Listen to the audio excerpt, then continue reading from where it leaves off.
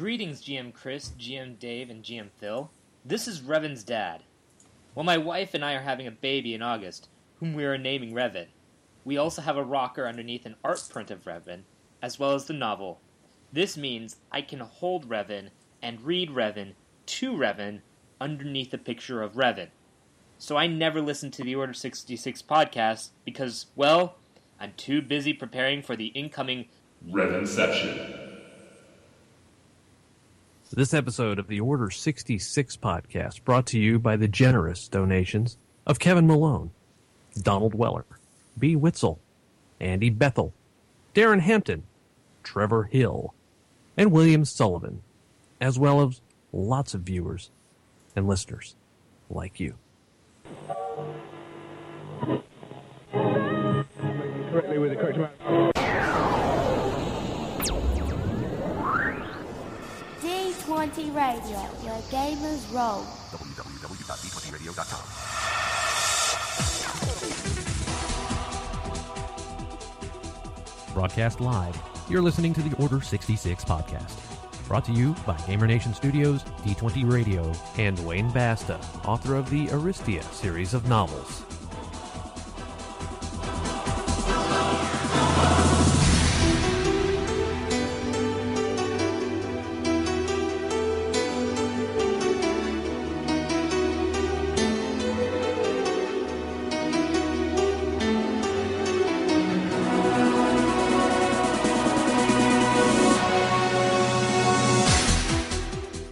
What is up, Gamer Nation? GM Chris here, and for those tuning in for the first time, you are in for a treat, because this is the Order 66 podcast, the original podcast entirely devoted to Star Wars role-playing. And I'm joined tonight, sans GM Dave, who is traveling, but gratefully, thankfully, with the man of the hour, the man with the plan, the man who makes me warm down to the tippies of my toes, to the hair on my head, every time I hear his dulcet tones, GM Phil. Hello, homie. Hello, sir. And yes, that's right, Gamer Nation. I don't go to Chinatown, I don't pick up weirdos, and I ain't afraid of no ghosts. There you go. Post-show discussion. Oh, yes. But we are, although we're sans GM Dave, we are joined by two other wonderful people we are proud to have on the show, one of whom is actually going to be really breaking in his Order 66 chops tonight, and that would be direct from the wilds of Minnesota, Mama. FFG Zone, Tim Huckelbery. Huck, how you doing, sir? Good. Very happy to be here. Thanks for having me on. Of course. We're glad you gave your time. And we obviously got you on to talk about our main topic tonight. We're going to be digging into Savage Spirits pretty heavy, but we didn't want to leave you high and dry, especially since this was your first time on the show, so we had to bring in a familiar voice, and one, quite frankly, that it's been far too long since we've had on, the awesomeness that is Jason Marker. How you doing, Jason? Hello, nerds. How's it going? I take offense to that. I don't. I wear it with pride. I thought you were doing a Jason Mantzoukas with "What's up, nerds?" Yeah, that's our word. That's our word. Okay, you don't use that word. That's our word. Thanks for having me on, fellas. Yeah, I'm glad you're here, sir. Thank you. We have as these book review shows tend to get pretty lengthy, so if it's okay with you guys, I would like to dive right into some announcements, get them out of the way, because we do have some exciting stuff to review in our announcements section. Sound good? Let's do it. Sure. Do it. Hello there.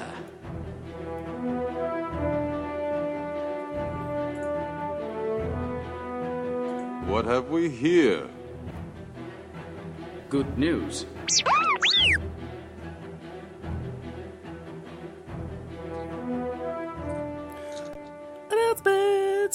Announcements. Phil, do we have a featured podcast this week? We do, and all hail Sigmar, baby! Yeah. And if you don't know what I just said, then you're missing out on the glory of the Warhammer 40k role-playing, and you need to tune yourself in to the Grimdark podcast. They recently released episode 69, Fear Itself, their latest Black Crusade episode. They take a look at the Advanced Horde system from Tome of Blood, discuss the Night Lord's Chaos Space Marine, and talk about putting fear in your campaign. It's a great episode as usual. And you can find this and many more great podcasts at www.d20radio.com. Word. Quick FFG news. So since our last show dropped, actually one day after our last show dropped, which is kind of annoying because, this article's been out there for a while, FFG dropped the new article about Forged in Battle, of course, the AOR sourcebook for soldiers, that details the campaign types and specializations that we are going to see in the book, which is the heavy, which we all assumed and hoped, and we all know it and love it. It's the heavy, but there were two new ones, Phil, right? Yes. The good old Vanguard and the Trailblazer. They detail the Vanguard as an initiative-heavy athlete of the front lines, and the Trailblazers are experts in guerrilla warfare and planetary terrain. Dude. So, solid stuff. They also gave us a little teaser on what their signature abilities are. Yeah? The bigger they are, it allows a character to spend destiny points in order to ignore the armor or soak of a target for 3 rounds, whether that target is a creature, vehicle, or starship. Nice. But also, yeah, nice. That's going to be awesome. And then its counterpart, Unmatched Courage, buys you time you need to take that target down. With Unmatched Courage, you can spend destiny points to ignore the effects of all of your critical injuries for 2 rounds. Enough time to turn an entire battle around. Guys, those sound awesome. It's very cool. Lastly, the article also talked about campaign hooks, seeds, and ideas that will be available for soldiers, mentioning the city fight scenario, among others. It is absolutely cool stuff. I cannot wait for this to come out. You can find that article right now at fantasyflightgames.com. Bradshaw can't wait for this to come out because he's playing a soldier in my home game, and he's just chomping at the bit. Another friend who's also named Tim is chomping at the bit for this book as well. So, yeah, I think almost everybody has a character out there who's like, or player out there who's like, want the book. Oh, and Swift Draws in chat saying Sigmar and 40k heresy. It's not just 40k. They do it's lots of Warhammer stuff. It is. It's lots. It's a good cast. And dude, Huck, you've actually been on that cast twice. I was going to say, you gave the All Hail Sigmar, and I was like, but yeah, they do actually talk a lot about Warhammer as well, and just about everything, sort of GW miniatures related, from computer games to tabletop to role play. So yeah, it's a great podcast. Yeah, I really like it. Very, very good show. Also announced from FFG, the Corellian Conflict, which is the first Armada campaign expansion? Yeah, I saw this and I got really excited because they specifically mentioned the 3 sets that I've got for this game. Wage strategic battles for key hyperlane routes, seize vital shipyards, establish new bases, and decide the fate of the Corellian sector. Working as teams, you take sides in the Galactic Empire or Rebel Alliance, then meet your foes in battle for control of vital worlds. New campaign rules guarantee that your battles have long-term consequences, and the experience you gain from your victories will provide invaluable toward the success of your overall campaign. Guys, this is reading like the campaign track for Imperial Assault, except with capital ships. I can't wait. I am psyched for this. Everything's better with cap ships. It really is. Yes, typically. Yes, it just is. Another thing I liked is that they mentioned this expansion is for 2 to 6 players. What? 2 to 6 players. That's so fantastic. I'm really curious how they work additional players in. I'm really excited. It looks like you can grab key worlds, and you can, by having worlds, you are able to fix ships or upgrade ships in between scenarios. I'm really excited for this. Its expected release date is sometime in Q4, and I'll be keeping my eye out for it. Dude, that's awesome. These are great announcements, and you guys can, of course, find them at www.fantasyflightgames.com. And while you're perusing the internet, you should, of course, check in with the only gaming blog endorsed professionally by Figrin and Dan and the Modal Nodes, d20radio.com. The best fan writers who continue to bring you the best gaming articles, stats, and news out there. Highlights from this week.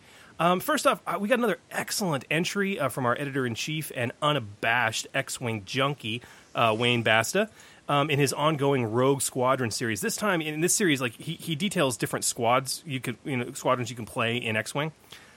This was a really thrilling Imperial squad that you can run centered on 3 TIE defenders. with details and variant options galore. I read the article. I'm like, I have to get this on the table now.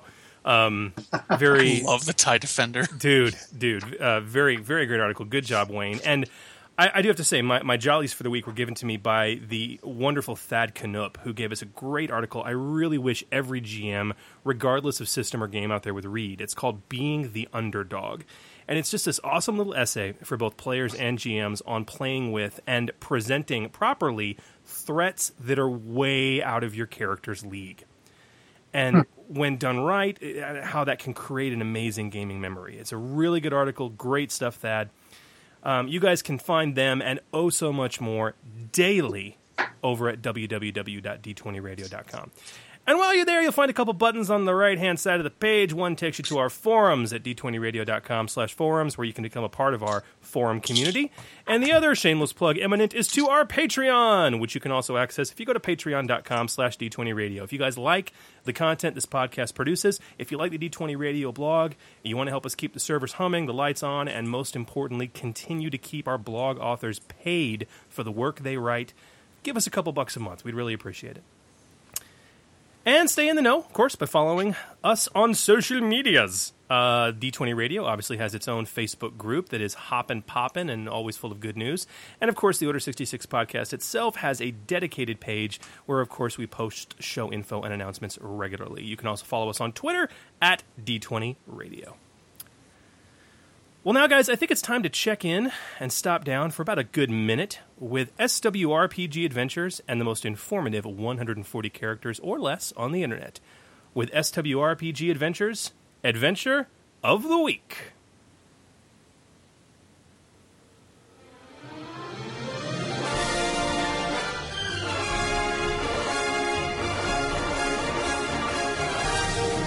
Welcome to Star Wars Adventures of the Week.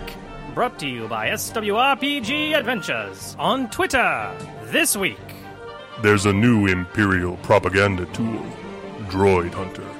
Millions are nose down in their datapads, collecting robotic friends that don't exist. This has been Star Wars Adventures of the Week, brought to you by SWRPG Adventures. For more adventure ideas in 140 characters or less, be sure to follow SWRPG Adventures on Twitter. And remember, keep adventuring!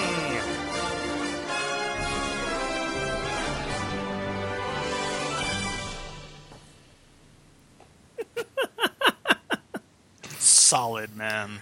Solid.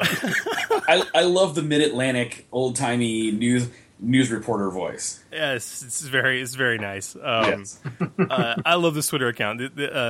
He's so creative, but yeah, I'm loving the Pokemon Go jibe. Fantastic. I love Pokemon Go.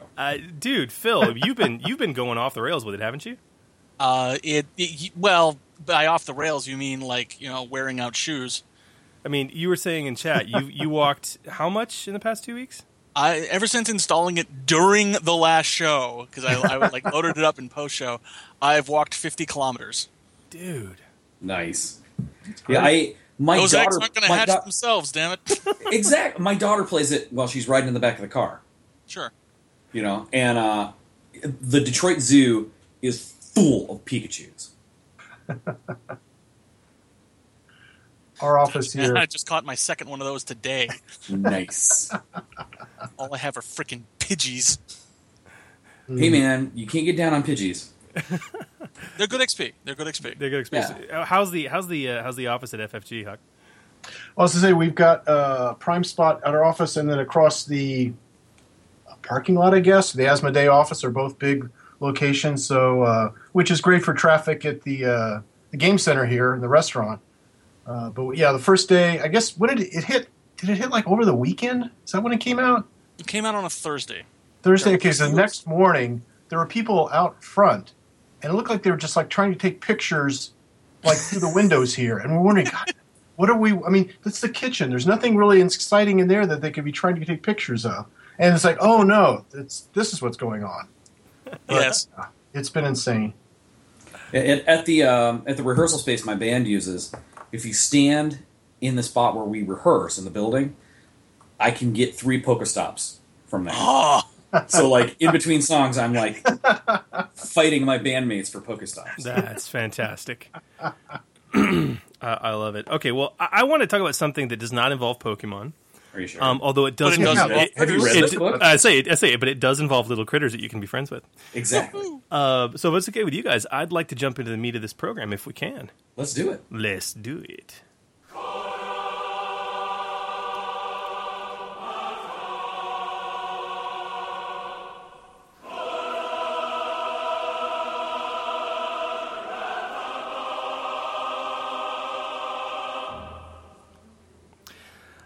So Phil, what shall we dub this? An interview with savages. How fitting.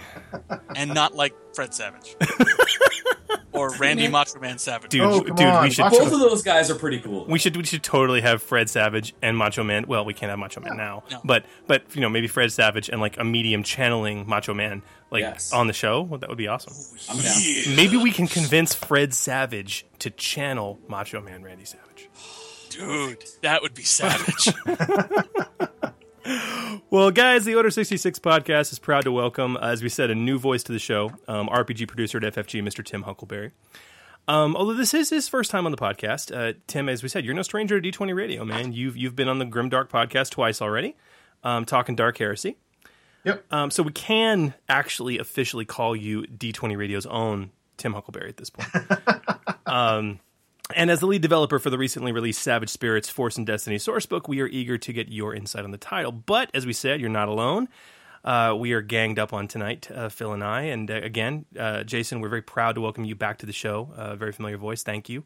Oh, man, thanks for having me. I'm stoked. Dude, it's been well over a year since you've graced us with your dulcet tones. It has. What was the last book I was on for? Stay on Target, episode 46. That's right. That's right. My favorite book. Dude. Yeah, that's a while. So it was quite a while. So welcome back, sir. Now, having both contributed to Savage Spirits, we've got a top-notch team, Gamer Nation, ready to dive into this newly released book. And to that end, we have plumbed the depths of the interwebs and solicited questions. Dun, dun, From dun. you. Yes, from you and from us about this book. We got some really good ones. So sit back, relax, as two hosts and two guests step all over each other in what is sure to be a very hilarious and informative fashion. Because we are digging into Savage Spirits tonight. We will seek our way to the answers, leave no stone unturned, no creature unexamined. Prepare to get lost in the savage wild tonight. Or unpetted. Or unpetted. Get petted tonight on the Order 66 You need podcast. like a Tarzan yell at this point. I'm going to pat all these creatures. Okay, well, before we dig into this book, there are some who call you Tim. And Tim, obviously, you are a new voice to the show, and as a first-timer, we do like to really just spend a couple minutes for our listeners to get to know you and kind of just who the heck you are. Maybe you can tell us a little about your gaming history. I mean, I know you've been with FFG since 2011. I mean, you additionally did work on Dark Heresy and some other games in the 40K line. But you've also worked and contributed to the Star Wars line as well. And prior to FFG, you were a freelancer for a while, yeah? Yeah, I actually started off freelancing back when I was with Games Workshop. One of the many jobs I had was I was brand manager for Black Library, the fiction line, for a while. Wow. And I think it was Black Library just put out a army book for 40K, or armory book, like all of, the various weapons. And it was basically just, here's all the rules for all the weapons. And I was over visiting in the studio and talking with somebody over there and talking about, it must have been Mark Gaston, because he was with Black Library running that. It's like, this is really cool, but what about, like, what sounds do bolt guns make when they fire? And what's all the cool background stuff for all the weapons? And, let's do a book like that. And he's like, well, fancy you mentioned that, because we're thinking of doing a role-play game. How'd you like to write the armory section? So when people ask you, how do you get in the industry, it's all about timing and who you know. That's all there is. That's for sure. So, I wrote the armory section for the original Dark Heresy. No, not all of it. A good chunk of it. And that's sort of how I got started. I worked on several of the books there while I was with GW, and then when Dark Heresy went to Fantasy Flight Games, continued freelancing there for pretty much all the lines, I think. And then after a while, went on to just join Fantasy Flight Games. Very cool. Very, very cool. Well, the other, I guess, big question we have. Phil, do you want to do the honors, because this is pretty important? Oh, sure. Yeah, it's possibly the most important question that comes out of these shows. Oh, hold on, let me get my concentration going. Okay. Okay. You ready? Yeah, I think so. Yeah. All right. What is your favorite flavor of pie? Key lime. Really? That's a bold choice. That's unexpected. That's I wasn't expecting that. Oh, it's a fave. It's a fave. Dude, I was not expecting. Okay, fair. Well, I got to say though, the generally the favorite pie we have here. So we do a thing called peer review, where basically when you think you're done with a book, you sort of turn to all the producers and say, okay, rip it to shreds. Mm-hmm. And everybody dives in, and it's peer review. And it's like, oh, geez, that piece of art's kind of cool, but what if you moved over to this page instead? Or, no, I'm not really sure. I'm not sure I'm liking these words here. What if you rewrote it like this? But as a reward for doing all that, the producer generally gets goodies for everybody else for taking time out of their jobs to help you out. Sure. To find errors. And I know Max has always been favored for bringing him pie. So peer review pie is always a favorite. That's kind of a flavor in and of itself. Yeah. Oh, yeah. But it's always good. Very nice. Very, very nice. Okay, well, let's try not to get pie on this book as we dig into it. Let's start with some general questions and production and overall design. Give me the hard sell, boys. If you're a fan listening to this show and you haven't purchased Savage Spirits, in a nutshell, what's it about? If you had to explain to a gamer why they should buy this book, what would you say is in it? Me, and actually, I'd love to hear Jason's thoughts. Actually, I'd love to hear Jason's thoughts before I dive in, if you don't mind. When I pitched it to you, what did you think about the book? What did you think was going to be cool about it? So it was like 30 years ago when you pitched it to me. No, it's... oh, man. This is a book about exploration. It's Jedi explorers and trailblazers and pioneers. And that's why I like it. And just to piggyback on that, actually, the bit you wrote at the beginning of the book, I thought really nailed that too. Did I write the intro to this book? You did, yeah. I know he's always like, oh yeah, he wrote all the armory stuff. No, you wrote the intro as well. Oh. I totally forgot. It's like I said, it's been a while. But yeah, the whole exploration thing. Yeah, for me, the book is. If you're tired of gleaming cities and space travel, the space travel's there too. But if you want to get like your fingernails dirty and get out in the outdoors and the wilderness survival, this is a book for you. Yep. And it's one of the words we bandied around when we were talking about the book. It's about being the apex predator. Oh. Ooh. But yeah, a lot of, and we thought it really tied in well with whole Force and Destiny, exploring ancient ruins and exploration and blazing trails and fun stuff like that.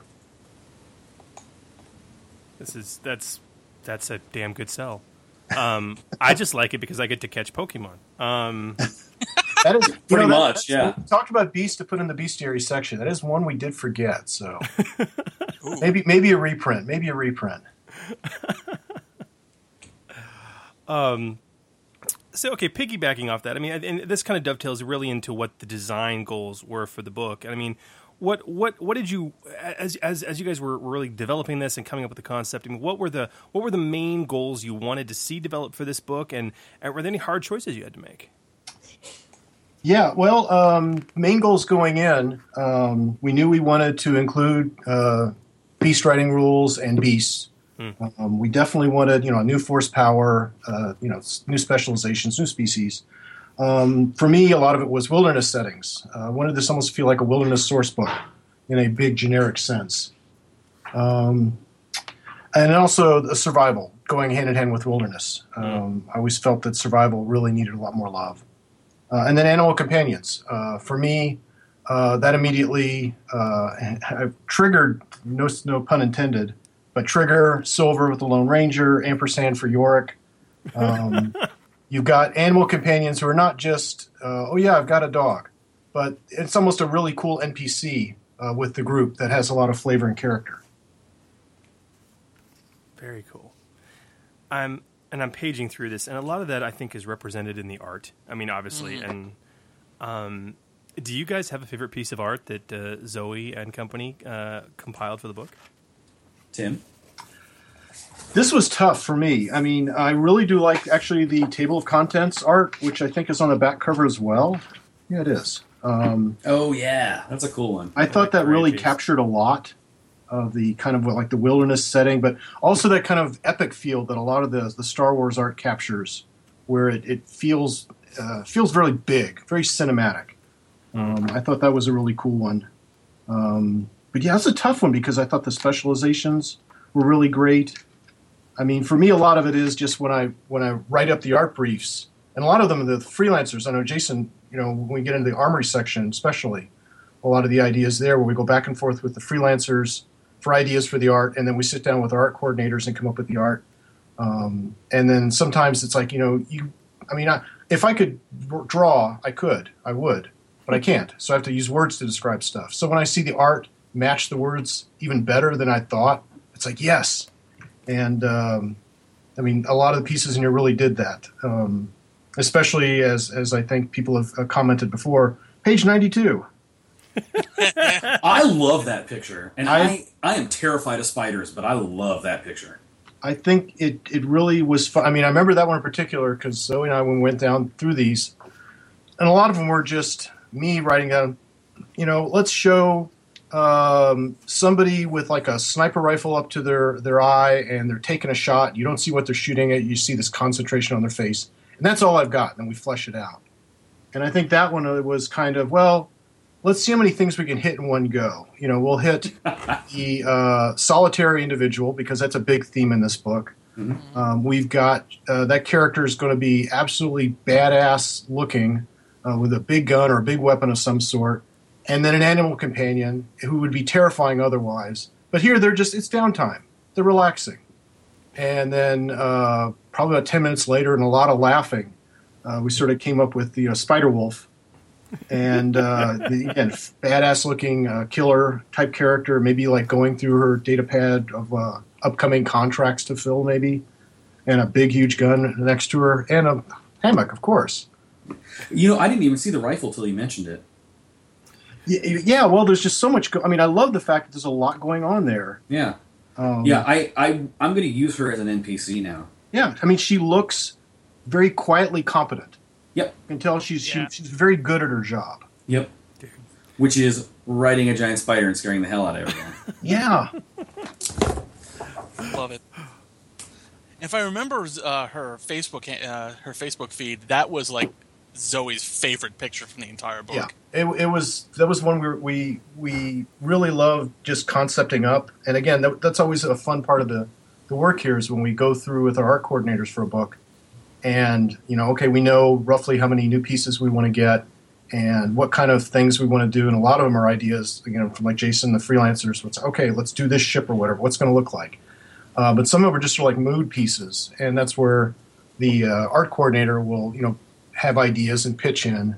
And we'll sort of go back and forth a little bit and think about, what can we do? And then the artist, that person themselves will actually have, great input in it as well.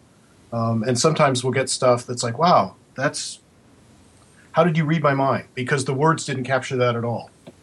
Mm-hmm. Jason, you got a favorite piece? I do. I have a couple, actually. One of my favorites is the one on page 38. It's yeah. I can never remember the name of her race. But that's Natolan. Yeah, that's right. Natolan's. She's cool and all, but man, do I love that speeder bike. Yes. And I love the little face painted on it. Like it has a lot of personality, and I love the coloring, the stripes, and I could just have a picture of that speeder bike and be happy. Like, that's a great painting. Obviously I love the giant spider one. And then let me get the page up here. It is page 55 in the armory. It's a picture of the LM-002 Bloodhound. Yeah.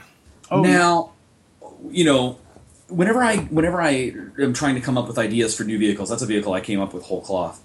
I'm like, what is this going to look like? What's it going to do? And I based my art description on a vehicle years and years and years ago, like back in the 80s. Lamborghini made an SUV, and they sold it to the Italian army. They didn't make very many of them. So the Italian army used a few of them, and then they were sold as like very expensive, high-end V12 luxurious SUVs. And this was, Jesus. This is like before the SUV, the luxury SUV craze. This was like in 86 or 87. And so my art description was a picture of that Lamborghini SUV, and like it should look like this. And I gave like more like armored and I'm like, it's basically this vehicle in space with lasers. and the artist nailed it. That's epic. Yeah, I was really happy with that picture. I love it. It looks like it came right out of like Fifth Element, man. Yeah, it does. Yeah, I love that movie. My favorite little piece are the bumpers in the front. This thing looks like it could just drive through a building. It's just that's the whole idea. Right. Well, the words nearly indestructible do go into it. Yeah. I mean, Phil, I'm curious your thoughts. Favorite pieces? One of them's already been said. The speeder and the Natolin on page 38. I love that artist. I love anything that they put in the book because it always comes out awesome. I really dig the leaping Jedi on page 7 just because we all have that one guy. Dude, I'm a huge fan of character art, and like that leaping Jedi on. I mean, the intensity in the face. I mean, everything. I love that piece. But my favorite in the book is page 71. Yeah. That wall-crawling lizard. Is that supposed to be a Hurgle? Not exactly. I mean, we did describe the Hurgles as having like multiple jointed limbs, but pretty much everything else about it, sure, yeah. I mean, I love that one too. I mean, I think, again, it's that wonderful vista kind of view where it's not just you see something, but you see almost like a huge chunk of the world as well. Yeah. That the artists for Star Wars really capture a lot. But yeah, I love that one too. That thing looks very biomechanical. It looks like its flanks and its tail. They look like they're bricked. Like bricks. The eye is clearly prosthetic. You can if you dig into it, that looks metallic. It's one thing. I mean, because obviously. I wrote the description for it, but then you see the art coming back. And looking at it now, I'm wondering if wow, does it have like maybe chameleon scales on it because it's blending so well with the sort of autumn kind of feel for everything around it? Right. I mean, there's so much you can read into it once you see it. It's great. Whatever it is, it's awesome, and I love it. It's my favorite, one of my favorite pieces in the book. And again, really wonderful, competent-looking person writing it at an incredibly steep incline going downhill. Based on her armor, I wonder if she's like a cop. Could be. Or like at least some corporate employee. Or maybe like an organized orienteering master. Yeah. There's like 20 of them behind her, and they're like just all orienteering together. She's a game warden. Oh, there you go. That'd be a good one. Yeah. Leader of a hunting party. I can totally. That would be good too. I can totally see that. You can pretty much create a whole adventure around that, which, again, that's what I love when they really get the art nails it. You immediately start thinking, wow, I want to use that in adventure. Don't know what's going on, but I want to use it in adventure. Pictures worth 1,000 words and at least 100 stories. Yep. Yeah, easily. My personal favorite in the book is the 2-page spread on page 1011. Is that the Reek stamp? Yeah, it's the Reek surface. Yes. Yeah, that's all you, Chris. Yeah. That just looks like new extreme sport. I mean, yeah, it's Atlantic Reek riding. Yeah, it's wonderful. Yeah. Actually, it looks to me. This picture tells me of that whole. How do we turn the tide of this battle? Yeah, that's exactly. This is the whole. This is the Tarzan moment. Here comes the X Factor. Yes, here comes the X Factor. It's the Jedi who said, "I'll be back with reinforcements," and then at the 0 hour with Gandalf with the army of horses, we're over the plateau comes this army of Reeks. Just I love the fact that there's clearly males and females in the herd. It's a herd. There's an adolescent off in the corner. It's really good. And the other one, just personally, because I'm a huge fan and no one else is, page 64, again, I said I love character portraits. The grizzled, one-eyed Ewok hunter Yeah. I mean, I'm a guy who actually played an Ewok through an entire campaign, so nobody else likes Ewoks. But I love. Oh, that guy's pretty Ewoks. awesome. I love Ewoks. Well, I mean, he's a hunter. I mean, boom. You can't get more hunter looking than that. You just can't. So it's just wonderful, wonderful stuff. And we already talked about it. Blackbird 888. One of the questions he had was the picture on page 92. Why?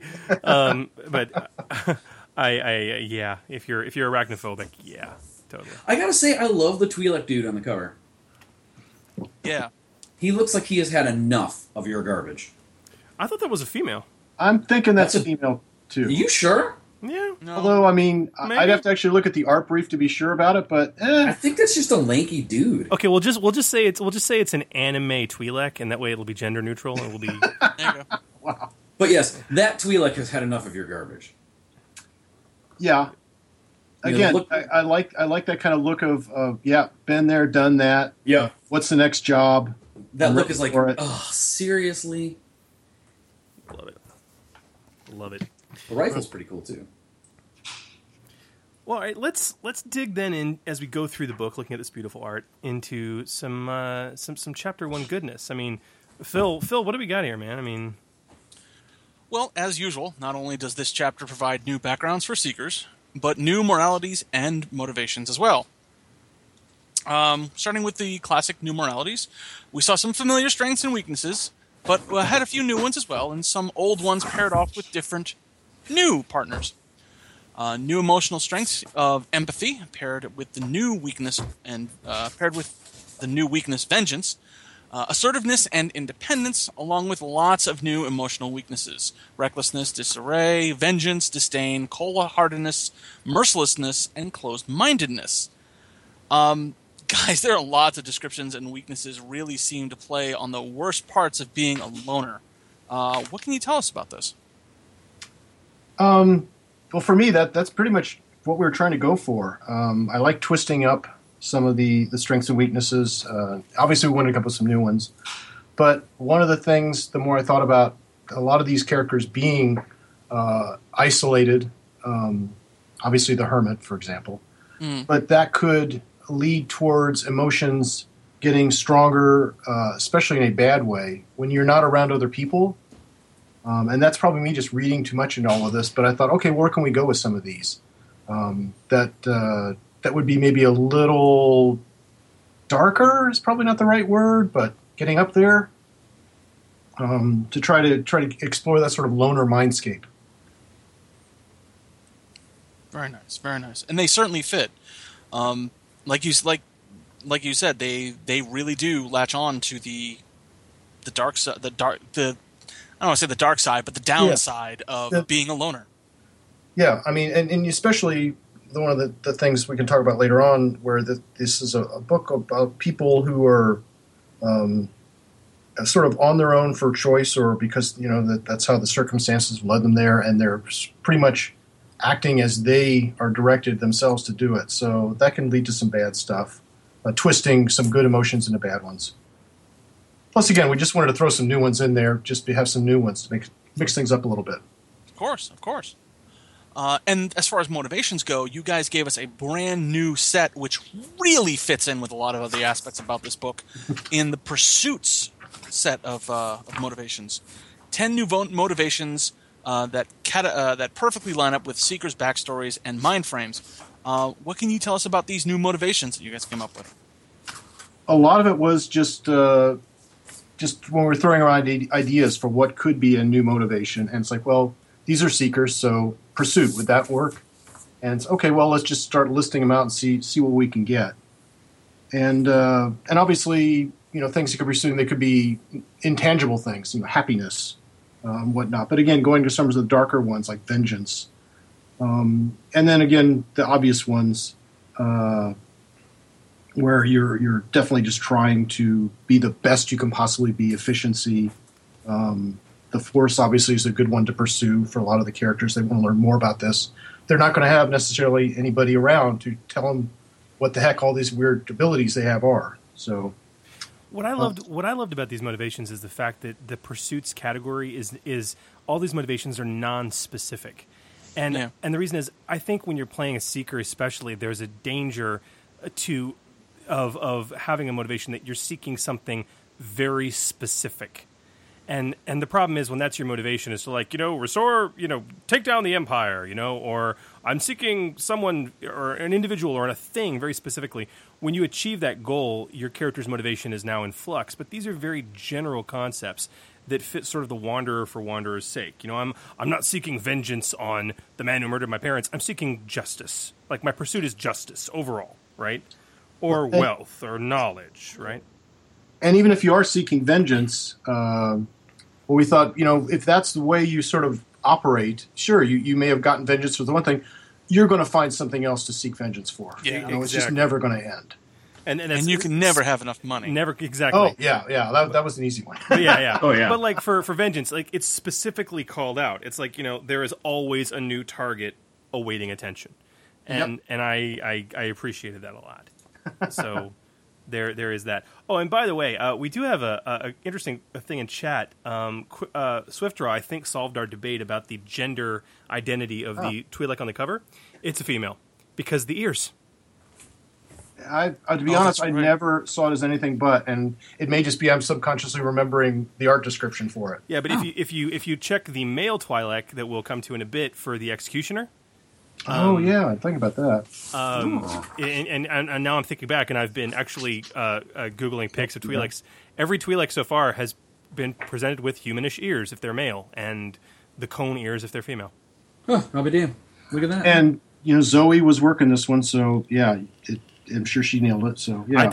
I did not even make that connection myself until Swiftdraw brought it up in chat, so good on you, Swiftdraw.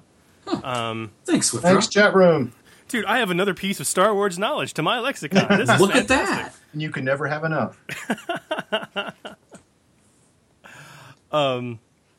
Okay, so also this chapter gives us some new species.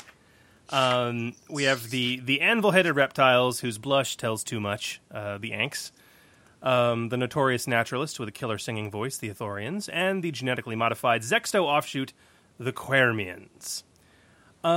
And, before we get into some details around this, we actually had a question from Krieger22 about the Quermians specifically. He said, I'm wondering, where did the decision to make Quermians six-limbed come from? I mean, every single non-fan art image of them, both online and in the book, shows them with only two arms.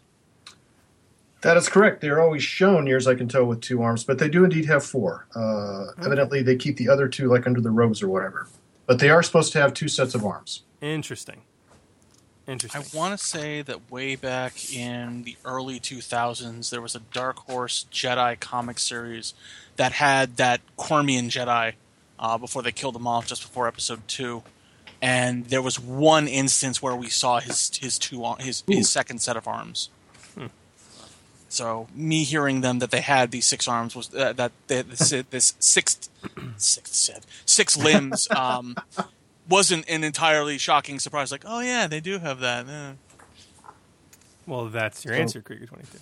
Yeah, and it could be just that's how they've always been drawn, but I seem to remember something somewhere saying that they kept the other two usually hidden or under the robes or whatever. Interesting. Interesting. Subtle. And obviously Krieger goes without saying that LFL is going to vet the book. Right. So I'm pretty sure they probably said, yeah, Quermians have have six limbs, which is there.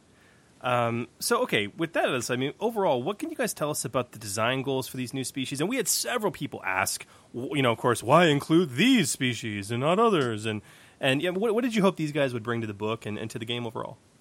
Well, I think people on before, like Max, have said, we sort of go in, we've got a sort of rough list of the species we want to put in each book. They were sort of having a line plan. And it's not locked in, of course. These things, as we get to okay, this is what we're really going to do, we talk about it a bit more. Yeah, these are the ones we're going to do. Or maybe new things have come in. Let's maybe do this instead. Which is actually one of the cool things now that we're living in a dynamic Star Wars environment, which is so yeah, these were. I mean, for me personally, looking at them, I was all for them. I really didn't have any let's maybe do something else instead. I mean, I look at the Anks and immediately see, and a lot of this was captured in the species art. I immediately see that and think Hermit. boom. I mean, for me, they just look like, again, the guy with the staff and the robes with the little hut somewhere. And I think we used Ank's Hermits a couple of times in the book just because it felt so right for me. The Ithorian, I'm trying to remember if the timing was, I mean, again, lots of great art in the past and instances of them being Force users. And I know there was a baby in Rebels.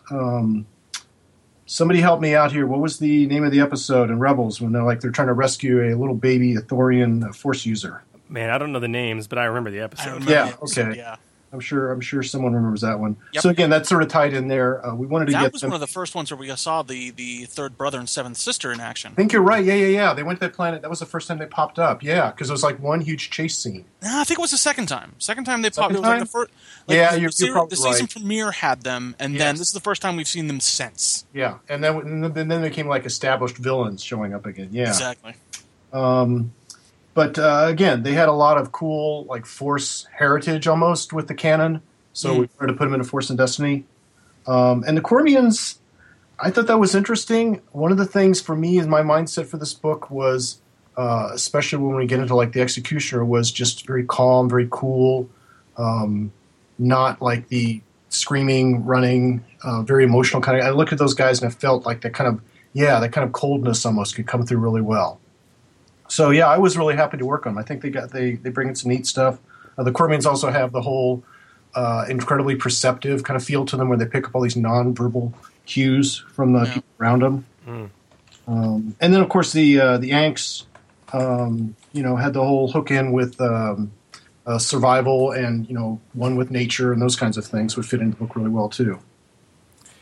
Oh, I'm sorry, that's the Ithorians. I'm way off that here. Well, yeah, Thorians were a classic choice for me, just because they're all hippies, yeah.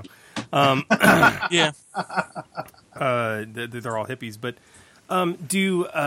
so for both of you, do you have a favorite species of the three? Tim? I kind of like the Yanks. I think mostly because of the way they sort of came through in the book. I had a lot of fun coming up with neat things to use them for in the book. Yeah, they have. I like the Yanks because of their. Usually, when you see a species, you're like, oh yeah, well that's going to play. Okay, I'm going to make an intellectual character with that, right? Everything goes, or I'm going to make a meat wall with that. I mean, it kind of goes. They have this sort of mixture of here's a little bit of social. I mean, you kill with kindness, and then at the same time you get lethal blows, and it's this weird mixture of. The social tank. Yeah, the social tank. Yeah. The sort of innate abilities. Here you go. Oh, and here you go. And I like it. And they're also just big. I mean, they're just physically big. I guess I didn't realize how big they are. Yeah, they say in here, 4 meters? And they stand up high? Huge when they're not crouching down. Dude, that's huge. Yep. Jason, what about you? I love the Ithorians. Yeah. In this, I mean, my very favorite race is not in this book, but in this book, I love the Ithorians. Well, what is your very favorite race? First very favorite race is Moncows. Second very favorite race is the Harch. Ooh. The what? The Harch. The spider humanoids. Yeah. What was his name? Right. Admiral Trench. Admiral Trench. Yep. Trench, yeah. I love the Harch. Gotta find a way to get those guys in a book. The Ithorians are cool. I've always liked Ithorians, all the way back to D6 Star Wars. Yeah. When I think of the character classes from that old game, I think of the Laconic Scout because he was an Ithorian. A piece of art was his piece of art was an Ithorian. Yeah. And so they always strike me as a very sort of out in the wilderness, a very scouty kind of loner kind of race, and I love their vocal abilities. Yeah, and if you Google Harch, the second image that comes up is a Harch Sith that's pretty freaking terrifying. Really? Yeah. So. Yeah, the Harch are super cool, but they're not in this book. So. Very cool. Sorry. All right. Well, that's creepy. Isn't that creepy? Oh no, thank you. Yeah. No. No, thank you. I would not like that guy on my spaceship. No, thank you. You can walk, sir. You can walk. Yeah. You can catch another ship. So, Phil, do you want to take us into specializations, man? Yes, and I would like to thank you for these specializations, and so would my younger brother, who is playing an Ewok Seeker, homebrewed Ewok. And, with the inclusion of this book, he is now able to take 5 or even all 6 specializations and not have to leave his career. Because you gave him a wonderful class that has 2 force ratings in it that fits him a little bit better than the Seeker, than the Seer, I mean. But this is the one section of the book that the fans absolutely jump on first, as far as details, detailing the new character options and specializations available to them. We have some very intriguing ones that you've given us at Savage Spirits. Before we get into that, though, we had a few questions asking for the overall design goals here. What character concepts or goals were these 3 specializations based on? So going into it, there were a lot of just sort of words we threw around of things when we thought about what this book was trying to capture, that these would kind of embody in some ways. Obviously, wilderness. Again, apex predator. We love that term, at least I did. Exploration, lethality, seeking perfection, motivation from within. And those things sort of like tied in with some of the stuff we were looking for. Obviously, seeking as well. Sure. These things really kind of hit those. We thought Grayson gave us some interesting new things to work with. And that was something actually, and each of the producers does it different ways. I like to write the opening fiction bit, sort of like once the book is done, and sort of like what can I pull out and sort of bring to life in the fiction. Those kinds of things. We had the hermit, we had an executioner guy, animal companion. We even drew in the force, the new force power, to sort of bring all that to life and sort of show what these specializations really could be. But a lot of it was again that sort of loner feeling, one way or another. That we tried to sort of bring to life in each of these specializations. Love it, and I think you've captured that quite handily. So let's dive into them. Let's start with the Executioner. Basically, the darker, force-using cousin of the big game hunter. This is a spec that you've given us that dips into the darkness of the Force and is devoted to hunting and killing quarry. What can you tell us about the design goals specifically for the Executioner? So, this one really was the embodiment of that whole apex predator. If the Seeker is often by themselves, then they've got to be the biggest and the baddest around. And the Executioner is kind of that character. Very cold isn't the right word, but it's close probably. Someone who, and one thing we did want to try to hit in this for this specialization was someone who's not necessarily the best warrior, the best shot, the best combatant. But when that character does hit you, it's going to hurt. It's going to hurt a lot. The whole like one hit down kind of character. So not necessarily someone who's going to be the best fighter around, the best shooter.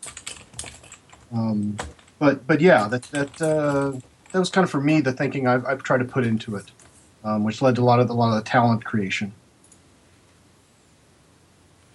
Well, we have some questions about the talent specifically. Sure. And this one actually is from me. I mean, talk to me about Terrifying Kill, man. I mean, it's definitely a signature ability for this spec. But another conflict cost talent. This seems to be a running theme in the books, guys, that we're going to have.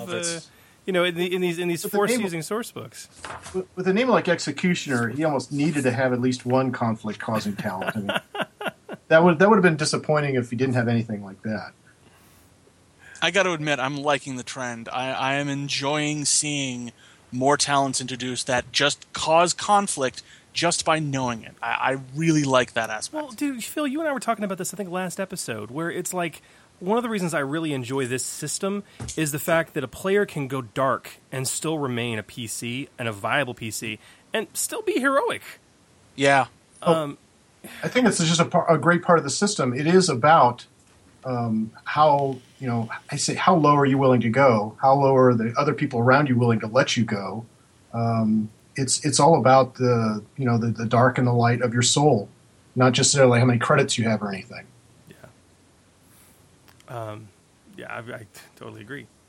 Now, we had some listener questions, I think quite a few about the Executioner, actually. Did we not? We did. Ender Melchior? I think so. Yeah, Ender Melchior. He had a question about one of the Executioner's signature talents, the Terrifying Kill talent. It is an amazingly thematic talent. However, I have a question about this particular part of it. And quotes, the character rolls force die no greater than his force rating and may spend force points to inflict one strain on any other characters within short range of that target. The use of the term characters, does that also potentially mean fellow player characters if everyone is in a melee at short range with the target is triggered? Thanks, and I love the sourcebook. Well, first off, thanks. Glad you like it. And secondly, yes, it does.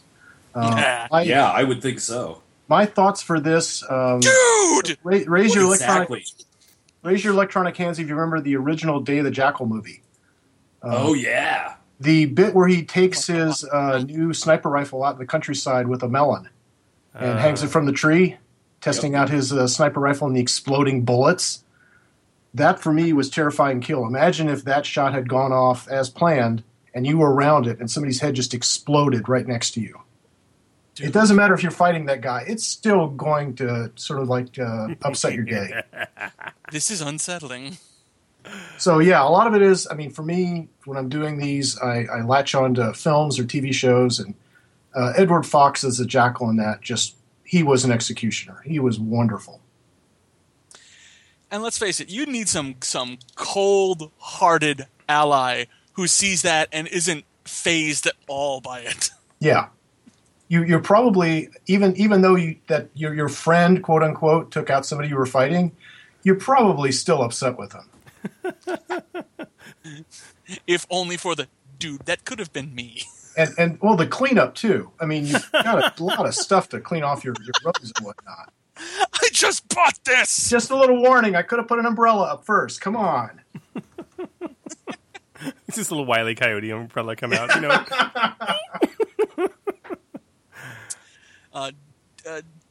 Jedi Ronin also chimed in with another Executioner talent question, or possibly a typo clarification.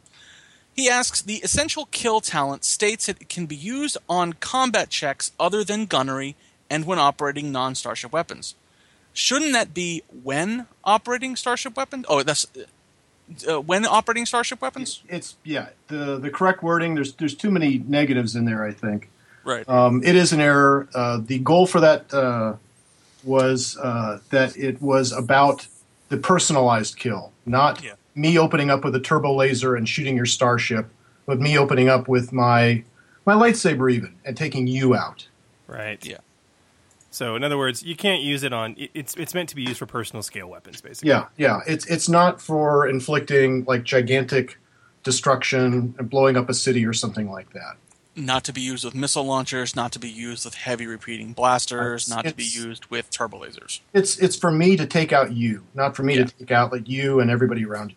The building. Well, it also means you can't or your tank or your Star Destroyer. It also means you can't use it in starship combat because this would be pretty brutal in starship combat. And again, it's supposed to be a personalized kind of talent. Yeah. Okay. Bungo Underhill is curious about the Hunter's Quarry talent. For the Hunter's Quarry talent, does it affect everyone's combat checks against the target, or just the character using the talent? And does it work at all ranges up to long, engaged through long, or only at long? Oh. Thank you. Okay. I'm trying to remember. I think this talent was originally Enter the Unknown, and I believe it is supposed to be everyone and all ranges within long. I'm actually trying to look it up myself. Hunter's Quarry. I think the wording's identical, so it doesn't within long range. Fortunately. Yeah, within long. Within long range. So anything up to and including long range. Yeah. Yeah, and it says all attacks made against the target. So, yeah. I always viewed it as sort of that character sort of pointing it out to everybody else. Or it could just be kind of like, it could even be something as abstract as painting the target with like a laser of some sort, so everyone sees it. Everyone shoot him here, boys. Yeah. Not rustle in the bushes. Everybody aim there. Yeah, it's another one of those group buff skills and talents, and that's cool to have. I love those. Dude. Well, next after the Executioner, we had the Navigator. Wait. Oh, wait. Did I go too fast? I missed the Hermit. Sorry. Hermit.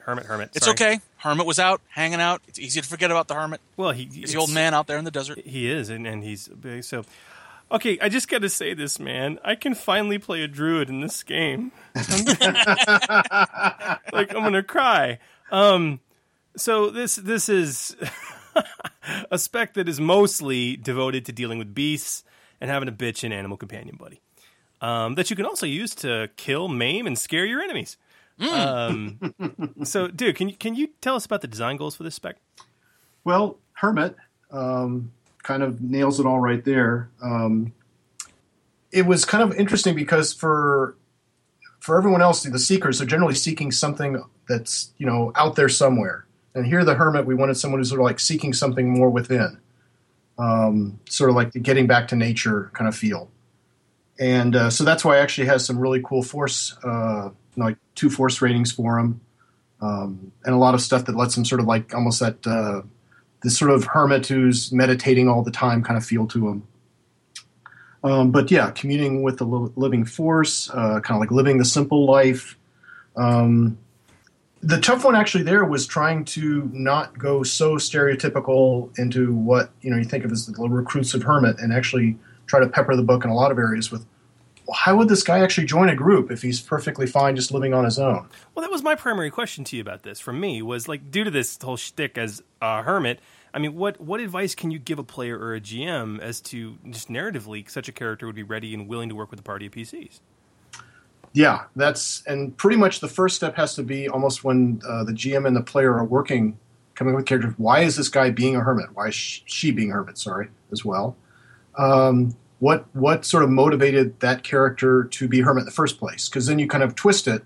Okay, well, that's probably the biggest way they would not be.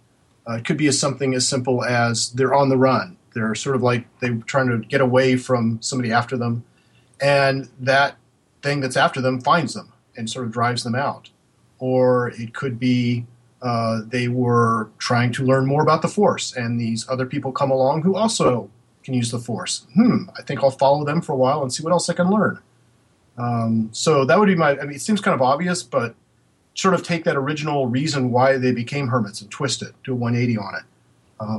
That's usually the easiest way, although, it could be almost anything, really.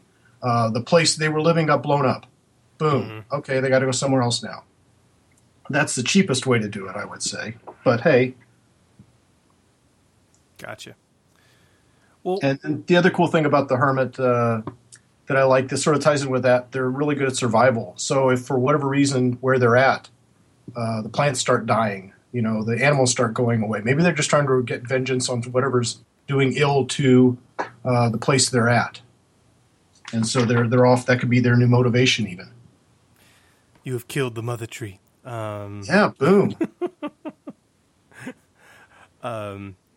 Thankfully, the Na'vi are not in Star Wars yet. But this would be their book. This definitely would be their book. Of the three, the Hermit's my favorite, just because of the focus on animal companions.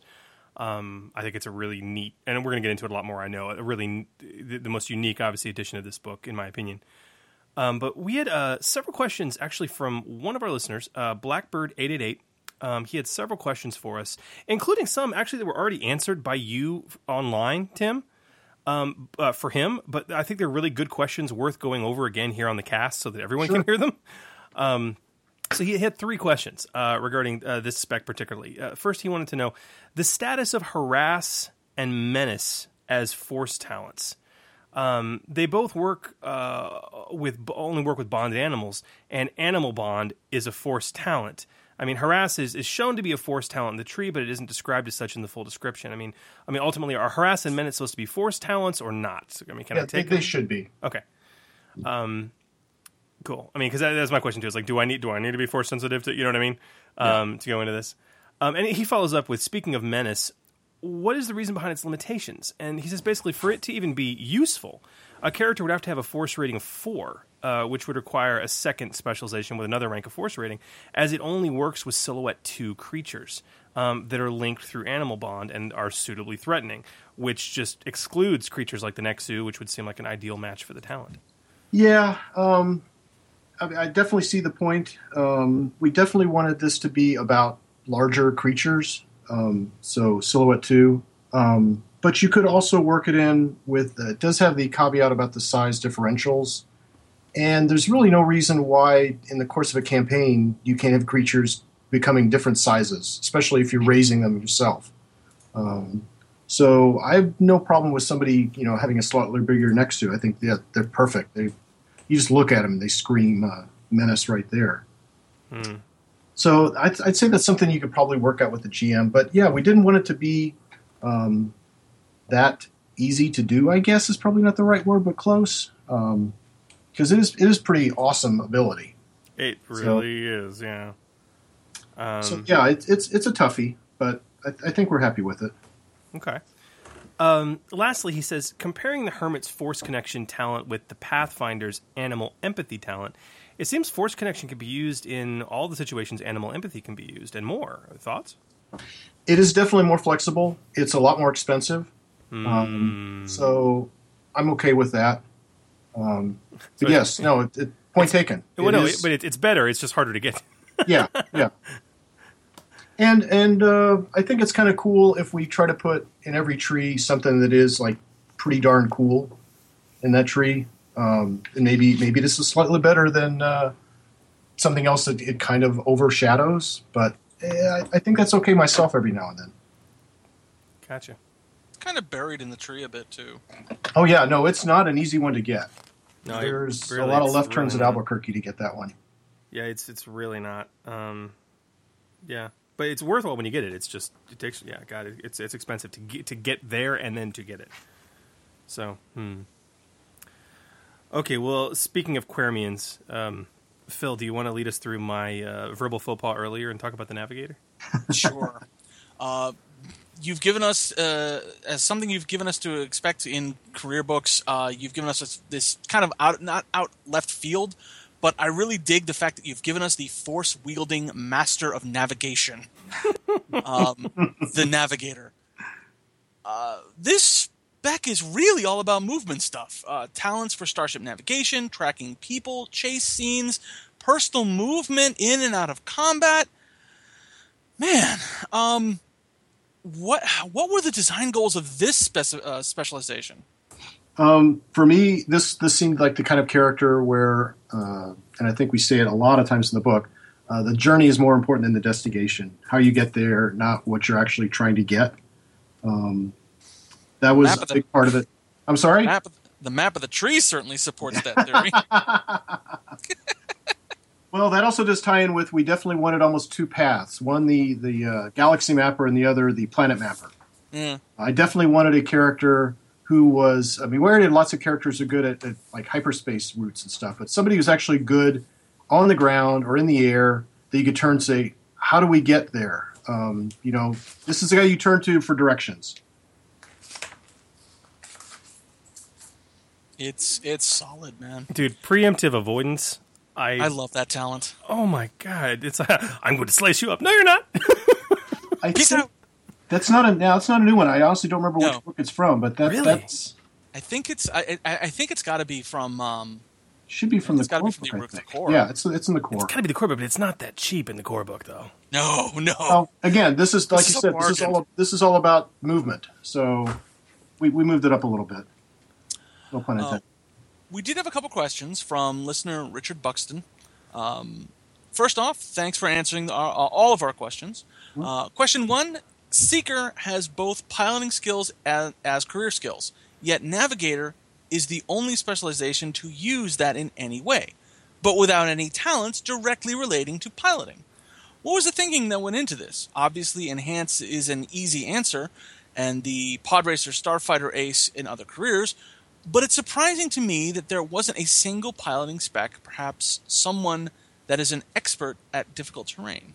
No, that's a good point. Going in... Sorry? Can I know I wasn't involved in the design of this, but as a player or a user, if I could jump in on that question, a tracker or a navigator, especially the way Tim was talking as someone who maps planets, that's somebody who does that job on foot. You're dropped. I would say, the way I would play it is I would be dropped off and I would walk it. Navigators in general, when you think about a navigator who navigates a ship or a vehicle, they're not piloting. They're a support character. They're not a pilot character. Typically, yeah.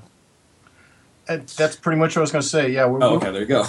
Yeah, we were looking at the navigator. I'm sorry, Jason, were you done? Or no, that was it. Yeah, that was just the point I wanted to make. We were looking at the navigator. I mean, we kind of felt the piloting as the career skill. All Seekers, can get around on their own. Mm-hmm. We were looking more for somebody here who is, not necessarily a pilot, maybe never actually pilots. He knows how to steer a ship and can, at a basic level, not embarrass himself, but probably is not a fighter ace or anybody like that.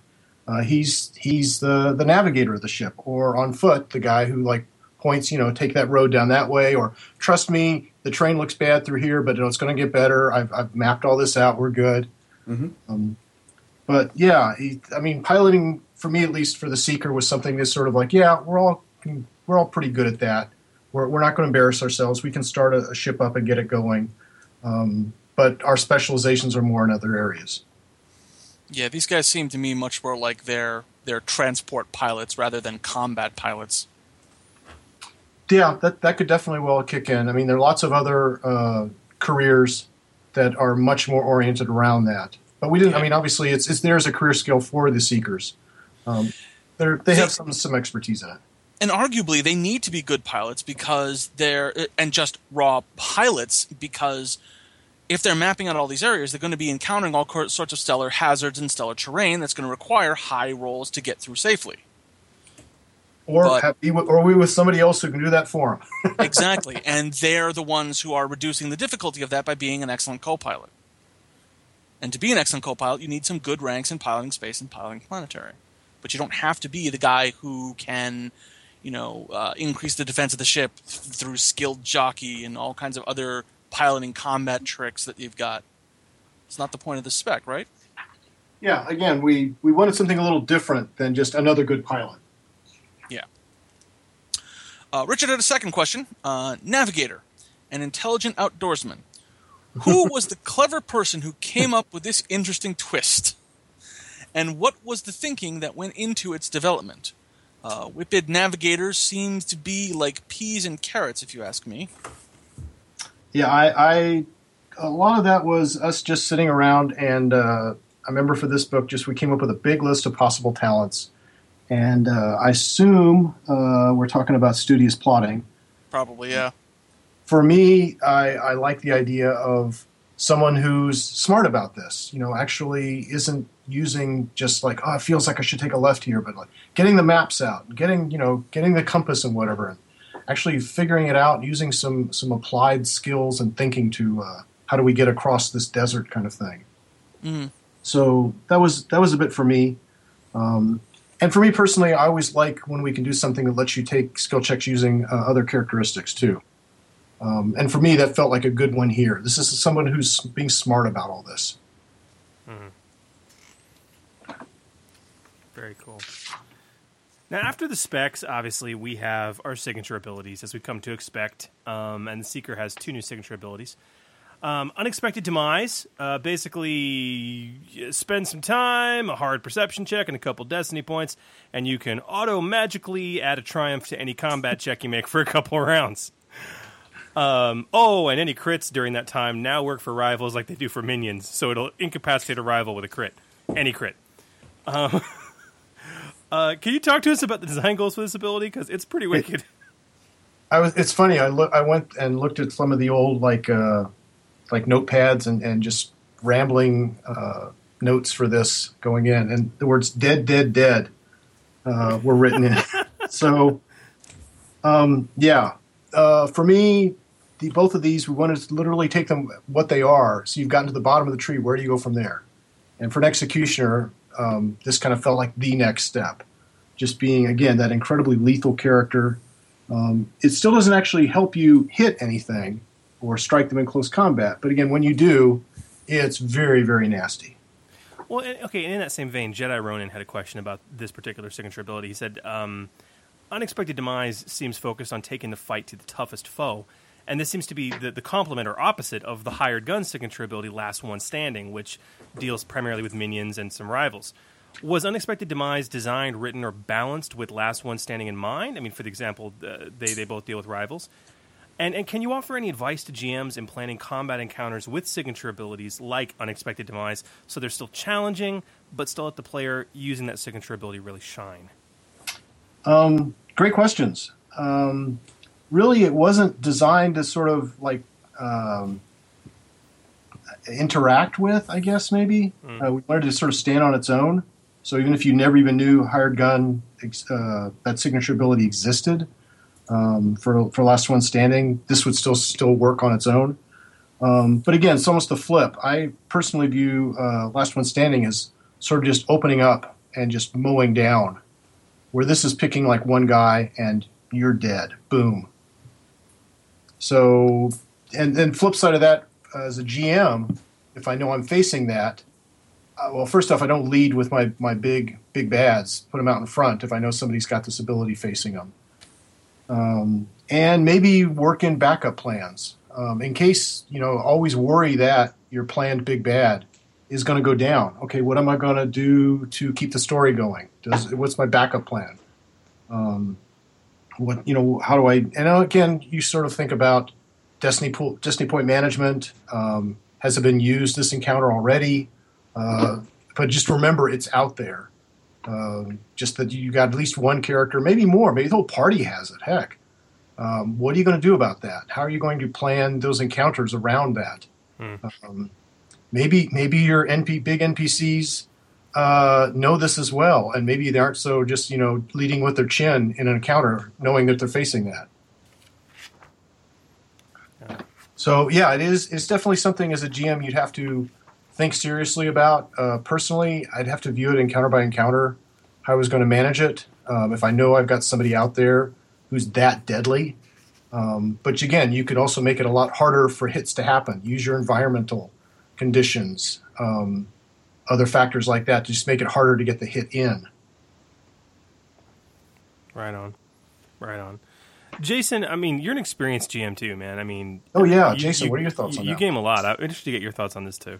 I don't know. Honestly, I don't know if I have enough experience with that power to have an opinion. Well, just imagine, I mean, it didn't have to be that particular power at all, but just in general, if you're facing someone who sort of has like a touch of death almost. Oh, man.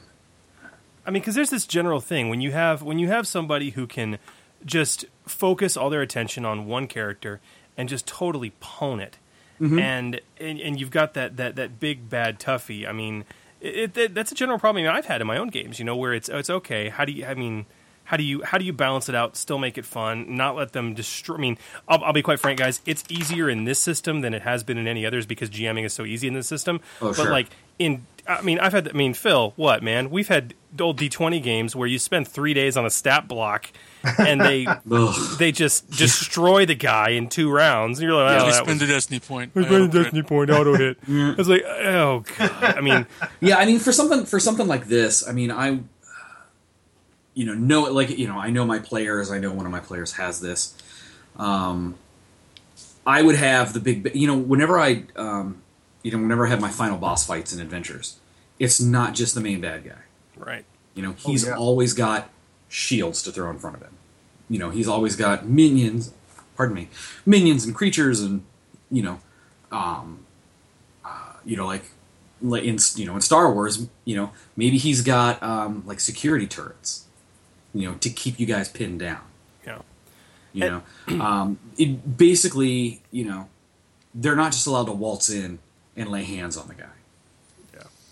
And I always keep stat blocks in reserve as a GM. I've planned encounters before where it's okay. This is a wicked crazy guy, and he's he's an inquisitor, and he can act twice around. Okay, and I do everything I can to. Okay, I want this to be a solo fight thematically, and I'm going to make it. But at the same time, although I don't necessarily intend for it to be, I've got these minion stat blocks in the wing, so if the fight starts to turn too quickly and I'm not getting the appropriate scene out of it, well, blast doors will open up on the side room and reinforcements will come swarming in. Whether that's in my original plan or not. Yeah, I do. I've done that same thing. Yeah. All he's got to do is push a button, and there's another 15 dudes in the room. Yeah. He also has to go blah ha ha. So. Well, I don't even give him that. I don't even give him that. Just a grimace and a button push. Yep. Yep. And actually, another one for this. Just a quick nope. Yep. Another one for this, especially since it is designed around taking out, powerful characters, not just like shooting a minion. You could almost give the PCs like the sort of analysis paralysis, where you give them several really good targets. Mm-hmm. Which one is this guy going to spend his once per session on? Yeah. If I've got a group of minions that are being led by a rival, which is great, I'm at the point now with my groups. There will never be one rival. For sure. There will always be two, at least. Well, and I'll may reduce my minions appropriately as a result. Especially if they've gotten to the point where they do have, signature abilities. You want to scale up what they're facing too, by a lot. I think there's hopefully this has helped the person who had the question out. I think we've thrown a lot of good stuff out there, and maybe other people on the forums can chip in too. Yeah, but this is good advice, guys. So. It's also a serious balance point, and Jedi Ronin actually asked me this privately, but I was looking at this. The activation for this talent is an action. Yeah. That slows down the speed at which this can be brought to bear. You got to take a round to go Super Saiyan. All right, it's just.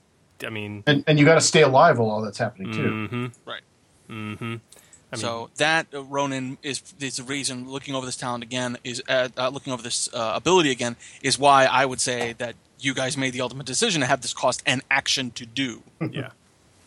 Because it slows that down. It's nasty. It's harsh. The other thing is, remember that the critical injury to immediately incapacitate the target is on a rival NPC. If you want an NPC who can stand up to this a bit longer, make him a nemesis. Yeah. Yep. Absolutely. Now, on the other side of the game, we have Unmatched Pursuit, which is, in a nutshell, 2 destiny points to pretty much ensure a target, ship, or character can never escape you for a few rounds. This is a very specific signature ability. Can you talk to us about the goals for this? Again, it was kind of like, okay, you could be actually coming from several routes, like Hunter, Navigator. Where do you go from there? For me, Navigator was always about getting from point A to point B. Well, now point B is moving, and you still need to get to it or catch up with it to basically accomplish what you're trying to do. So we like the idea of sort of like making the chase scene kind of a bit more thrilling. Things could be happening during it, and you're the guy who's going to always stay on their 6 no matter where they go. So, again, it was the kind of the feeling like, okay, we get to this tree, where do we go from here? No pun intended with the name of the right. ability. This ability reminds me of the chase in Bullet. Right? Yes, what a great yes. So much crap happens in that chase. Folks, if you haven't watched it, go. It's got to be on YouTube. Watch it. It's got to be on Netflix, I would think, or just the chase scene. Just the chase scene. See, Tim and I are gamers of a certain age. Well, I was going to say either Bullet or French Connection. Oh God, yeah. Oh man, that chase in French Connection is so good. Oh. Dude, and if there's a lot of younger gamers, guys, I mean, there's some classic films like Bullet, French Connection, and the original, and quite frankly, although it did not shine in other ways, watched the new re-release of the remake of The Italian Job. Yes, I like that I thought that was it wasn't necessarily as good, but it stood up there. And I like Mos Def in anything. Like I love that guy. Yeah, Mos Def is incredible. Or actually Fury Road, heck. Dude, yeah. Oh man, for sure. Yeah. Dude, that's Fury Road there you go. Boom. Excellent. Okay, so as we dig through the rest of this chapter, we get to the section that we had the most questions about, hands down, which is the new force power introduced in this book, Farsight. And as we've grown to love, obviously this book introduces a new force power. And this is the blind swordsman power that Kanan Jarrus has no doubt purchased many upgrades in at this point. the Space Zatoichi power. Yes, it's the Space Zatoichi power that lets you blind swordsman your way around the galaxy. It seems as though, even for the non-blind, it serves to provide a real way to cast your senses further. Can you briefly talk to us about what the design goals were for this power, and also how does it play in the space of 4C, which can be technically used to glimpse the present as well? Good questions. So yeah, obviously the most basic, literally, use of it is just to see in the dark, or when you can't see at all. Mm-hmm. It came about kind of an odd way. I was working on the book, and we were discussing around here, and Andy Fisher had mentioned that, I came up with this force power, and I honestly can't remember if he'd done it for another book and it didn't pan out there, or if he'd done it for just his own personal playing with the group he was running with. That was sort of the nucleus for all this. That sounds like fish. So we've got this force power that's all about cool ways of seeing. For a book about seekers, let's see if we can make this work. Very nice. So in terms of because it definitely does feel a lot like 4C. I kind of viewed it as, in a weird way, even though you're using the Force, it's not really mystical in nature. It's almost just like your visual senses have been expanded. Mm-hmm. It's like enhanced for your eyes. So we basically sat down, okay, what are all the things you could do with cool vision other than just seeing the dark? That's kind of the interesting way to go through.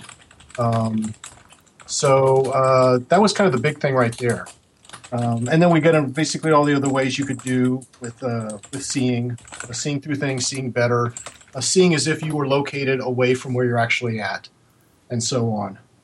So 4C is almost more of a mystical thing. We viewed this almost as your eyes just getting better, and then of course the mastery level sort of jumps into that kind of mystical ability, sort of. That's a really good dichotomy. Yeah. So yeah. That's basically how we viewed it, and again, it doesn't really nail in with any one part of being a seeker, other than just hey, you can use your eyes a lot better. So we just thought it was kind of a fun thing to put in as a new force ability. Well, the fans love it, and they have a lot of questions about it. So starting off, Darth Cuddles wanted to know: can a mentor reduce the cost of Farsight to 0 XP? Because this is a cool power. We actually talked about this power last episode because it came up with a listener question, and noted the fact that it's one of the few powers that has a 5 XP entry cost. So can a mentor reduce the cost of Farsight to 0 XP and thus free with a successful lore check, or should it be assumed to cost a minimum of 5 XP? That is a really good question. It feels really wrong to me to have it to be a free thing, so I would say no. We did want it to make it inexpensive, but free is probably a little too inexpensive. Yeah. Right. And he said also regarding Farsight, he had been anticipating a connect with animals force power, like akin to what Ezra does on Rebels, figuring it to be a shoo-in for the book, giving its themes.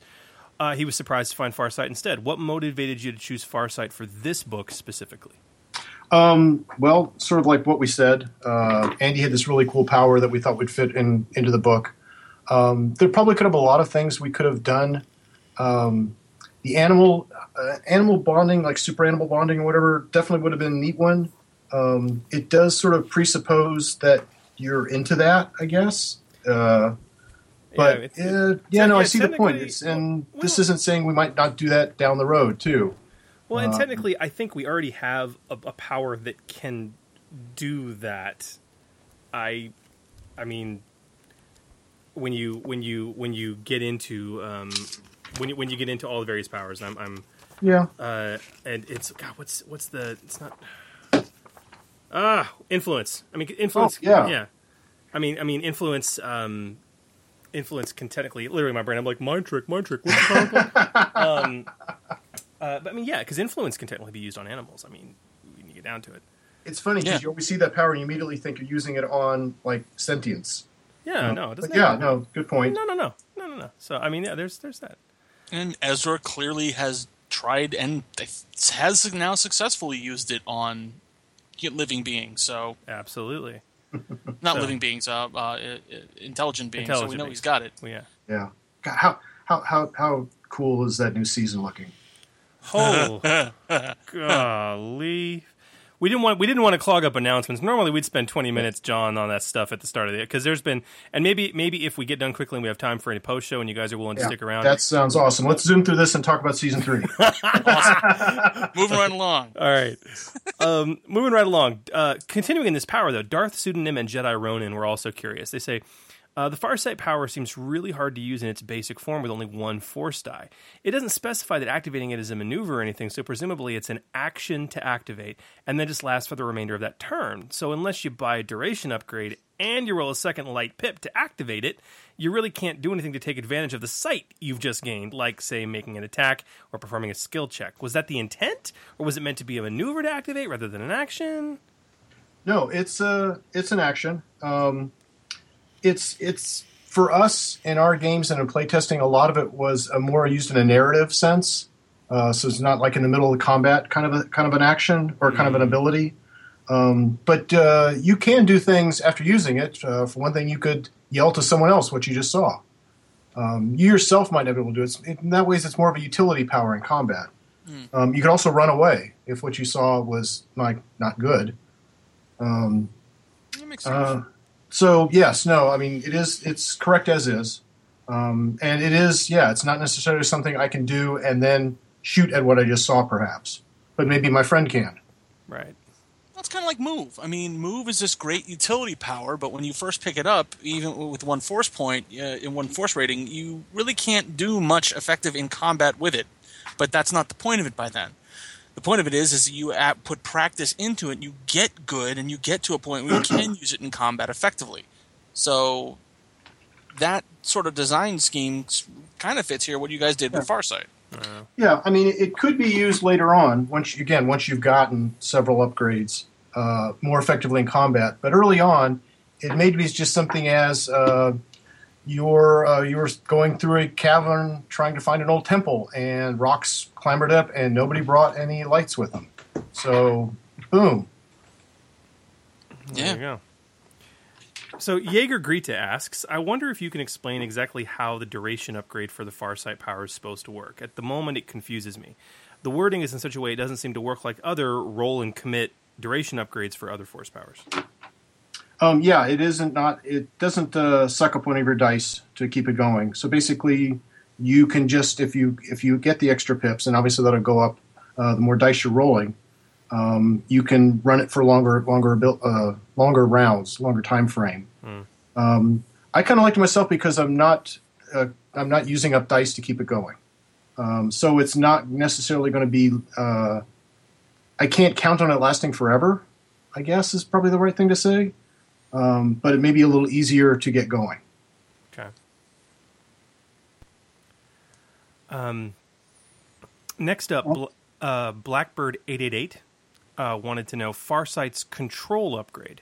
Yeah. That grants more ranks in perception has conflicting descriptions on how it works in comparison to other powers. Is it a regular commit action? Is it a commit that can only be used after the basic power is used? Does its effects end after the basic power ends, or does it remain in effect as long as the die remains committed? No, the text below is a better wording for it. I see where he's saying it. It's conflicted. Okay. So yeah, it's more of a standard commit. Okay. For the perception. Increase specifically. Okay. Very cool. Woo, and we continue with more questions about this power. Decorus had questions aplenty about the use of Farsight. He had several. I'll ask them to you one at a time. Okay. Regarding the Farsight Mastery upgrade, that 20 XP one at the very bottom of the tree, can you apply the other benefits to the Mastery? Yes. Okay. Almost imagine your eyes have moved to another location. Okay, and this may answer some of his other questions too, because he's then like, after activating it, can you still see what's happening around you? Okay, I'll take that back. Actually, yes, you can. You can. Yeah, I wouldn't have a problem with that. Maybe putting an extra pair of eyes in another location. Yeah. Or just maybe you've got like you're seeing there's a drone somewhere else and you're viewing like a little drone camera footage in front of you. And that I think dovetails into his next question was, are you like leaving your body helpless while it's active? And that movie has not come out yet. I think it's later this summer when Benedict will put on the cape. So the answer then would be no. No. Neat idea, but no. And then the last few questions he had are really all kind of one giant question. Like, so with that sort of drone that you have out there of your eyes, can you move this viewpoint around to follow people or explore the area? And what's the sight range? I mean, can you upgrade the range of that viewpoint to see a larger area? What speed does it move at? Wow. I would say it's going to if you're following things around, you'd obviously have to have like a duration going of some sort to keep it going more than just a sort of a look and that's it. Whether it moved or not, I would say it probably is going to be static. I think you'd almost have to do it again and pick another location to view from. That makes sense. And as far as range, I mean, I'm assuming it would probably have the range of your personal vision. Well, you are. I mean, you've got a spot. Oh, I see what you mean. Well, the spot could be a fairly huge distance away. Right. So if you put it just straight up, you've got a huge field of view. Right. And to be honest, that was my first thought. Like, where would I want to put my eyes? I want to put them straight up so I can see everything around me, so I know if anybody's sneaking up on me. See, I hadn't even thought about that. That's a really good. Huck, let me ask you a judgment call then.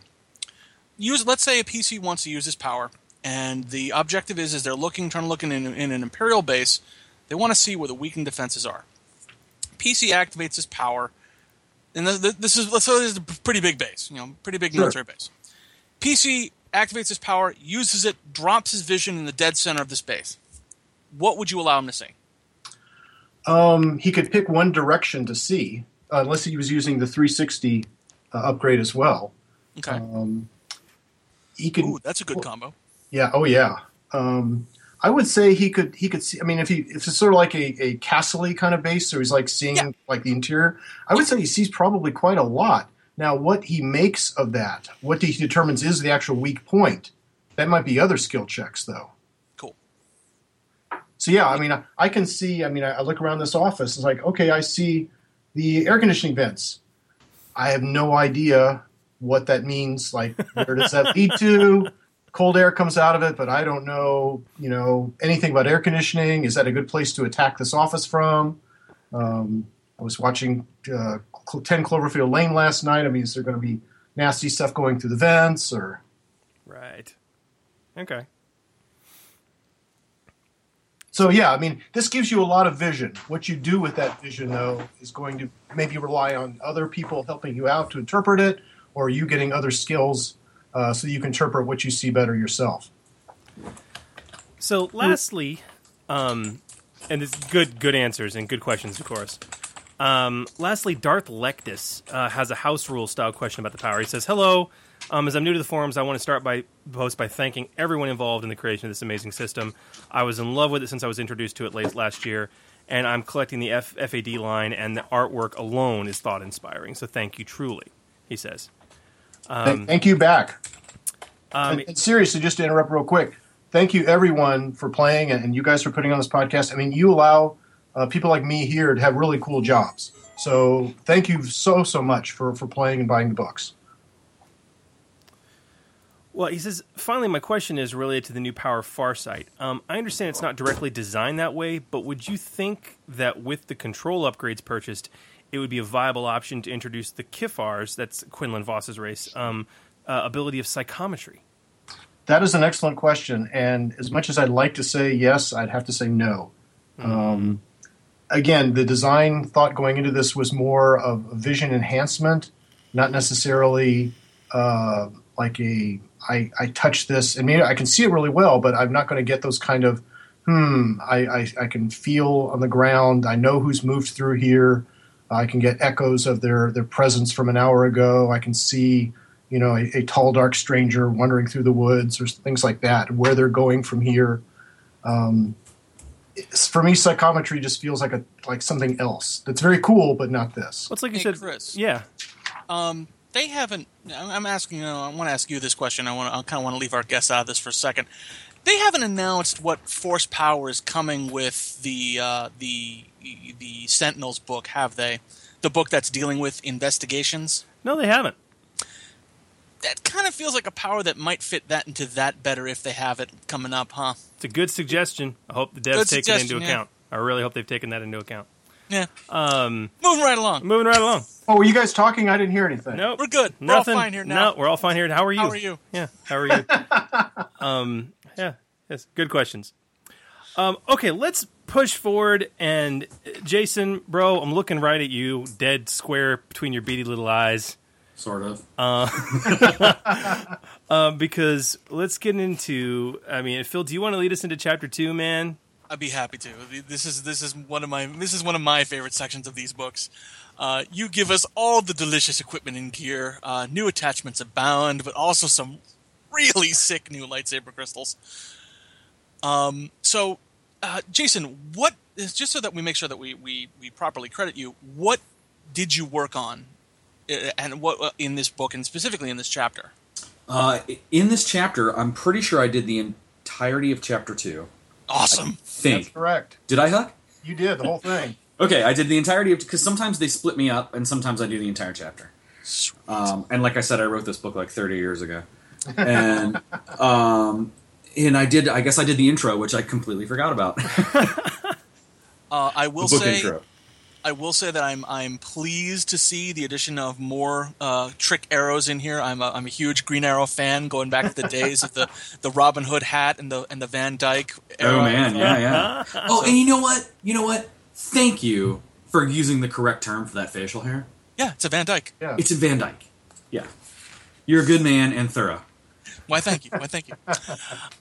So I love that. I also dig the inclusion of the Night Sister energy bow. I think I now have some massive power up item to give to my Ewok Seeker as an upgrade, because as he uses the traditional weapon of his people and is greatly underwhelmed by its performance compared to heavy blaster rifles. Mm-hmm. But no, all the stuff that's been added to this book are perfect, and they fit what the theme of the book is perfectly. Getting onto some of the more specifically force-powered stuff. So the Nishalorite stones are clearly the Seeker's crystal. Oh, yeah. But what about the Varpaline? What was this intended to give the Executioner even more punch? Because it's a pretty nasty piece of work. Yeah, I mean, the Varpaline crystals, the way I designed them, I was actually thinking about Vorpal swords. Yes. And oh yeah, right. They're designed to take limbs off. Snicker snack, baby. Right. So yeah, I mean, when we get these assignments, I get like a full layout. This is what else is going to be in the book, and this is what you're going to be working on, and you need to tailor. I really want you to tailor equipment to the different new specializations and stuff for the old specializations. So that's what I always have in the back of my mind when I'm, outlining what gear and stuff I want to put in the book. And yeah, when I read the Executioner, I'm like, he needs a crystal that'll just take people's heads off. that is designed to take people's heads off. So that's where the Varpaline crystal came from. I like it. And I hate to be that guy, but in my head, I've always pronounced it Nishalorite. Great. No, that's fine. Okay. I'm a big pronunciation guy too. I'd like to know what the right way of saying things is. That's how I do it. Nishalorite. Well, actually, Jason, in the Expanded Universe Guide, in page 27, I'm really trying not to start in Appendix 12B, it's clearly the H is silent, so it's the Nishalorite. I have never been able to do the lateral list, but I'm so jealous right now. It's so good. So yeah, that was the idea behind the Varpalian crystals. Is just I know lightsabers are in canon the way you see them in like New Hope and stuff. They'll just they'll do whatever and they'll take whatever limbs you need off. Right. But I really wanted something that an executioner could drop into their lightsaber specifically for that. And then the little thing that I put in there where it makes that ringing crack sound. It just sounds like a bell being struck every time you use it. It's nice, man. So it draws attention. Oh yes, it does. Oh yes, it does. Someone just lost a limb. Then. Yep. Ding! Arms are done. All right. So going back to a little bit earlier in the chapter, the weapon maintenance kit, page 49. Oh yeah, I saw this question. New favorite toy of the technician. So great. Jedi Ronin has a question. Can a weapon maintenance kit be used for lightsabers? The thing is... Oh, okay. Yeah. Straight up, no. Straight up, no. Because, every lightsaber is hand-built. No two are the same. Right? And they're... Like, which Clone Wars cartoon is it? I can't remember if it's the Tartakovsky one or the CGI one, where you see Barriss and her master making Barriss's lightsaber. Tartakovsky. It's the Tartakovsky one where they're in the cave. Yep. And Barriss is making the lightsaber, and all she's doing is sitting there in the lotus position and thinking about it. And the thing screws itself together from all these pieces that she scrounged up. Yep. Her lightsaber is way different than Luke's lightsaber, which is way different than Ahsoka's lightsaber, which is way different than Ezra's staple gun lightsaber, right? Which is my favorite lightsaber. So nobody is going to make a kit to fix a lightsaber. Like, even if they could, even if that was like, oh, Jedi are everywhere, Jedi aren't illegal, nobody's going to make that because, like, if I hand build, like, one of my hobbies is I build, like, I collect and restore old motorcycles. Yeah. If I built my own motorcycle, nobody would sell parts for it. Right? So why would anyone sell a weapon repair kit to fix one lightsaber? Yeah. Makes sense. So, no, you can't use a weapon maintenance kit to fix a lightsaber. Very cool. That absolutely makes sense to me. Yeah. Sorry, dude. Sorry, Ronan. Yeah. I don't know if it's necessarily a sorry thing, because he went on to mention that there's a lightsaber maintenance kit in keeping the piece that adds an automatic advantage. Yeah. Right, and I didn't work on keeping the piece, so... Right. I don't look at it. But yeah, for pretty much what Jason said, I mean, there's incredibly good reasons why it shouldn't. Yeah. Right. No, totally makes sense. Yeah. Only you know how only you knows how your lightsaber works. Yeah, and you've assembled your own repair kit. Yep. Yeah. Just to do that. Yep.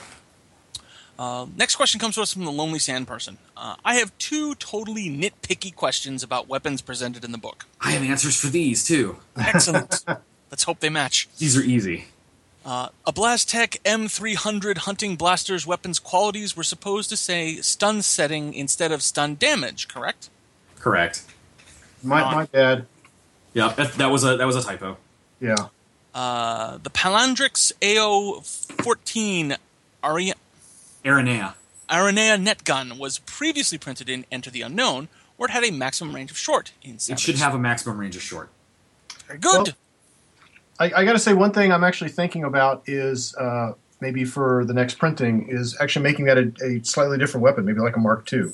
Could do that, yeah. So there you go. It actually would have the limited one, but a longer range. Yeah. The AO-15. Yeah, there you go. With something we're thinking about. And you know what Aranea means, right? Spider. Or Aranya. Yeah, it's spider in Spanish. Spidery. That's what I thought. Okay. I thought it had that arachnid... Well, you wonder where they get the webbing from. It's from the spider later in the book. It's totally from that, and from the Harch. Yeah. Yes. It's a Harch-built weapon. There's a Harch in the gun. There is a Harch. Don't think too hard. Don't think too much about it. Yeah. Just go. Don't think too hard about it. When you put the gun underneath your pillow at night. There's more spiderweb shells. It's a 40mm grenade launcher that shoots spiderwebs. Don't think too hard about it. Blackbird 888 also had that same question about the Blastech M300, that it's supposed to be stun setting and not stun damage. Yeah, that's me. Speaking of everything in this section, do you guys have a favorite weapon or other piece of gear or other vehicle that was added to this book? Ooh, Tim? And pretty much for the same reason you gave, I love the compound bow, and we did a bunch of new arrows. In fact, we did up, and this sort of ties in, I think, a question later on that generally comes up about what were the hardest decisions. And just, I love Arrow, going back to like the Arrow Cave and all that other stuff, and Speedy. So we're just coming up with wacky arrows. And it's like, okay, how many can we fit physically onto the page? So yeah, I love the bow and arrows. There's one line that always stuck out to me was when Kevin Smith did the relaunch of Resurrection, Batman looking back at him and saying, "Did you have any original thoughts back then?"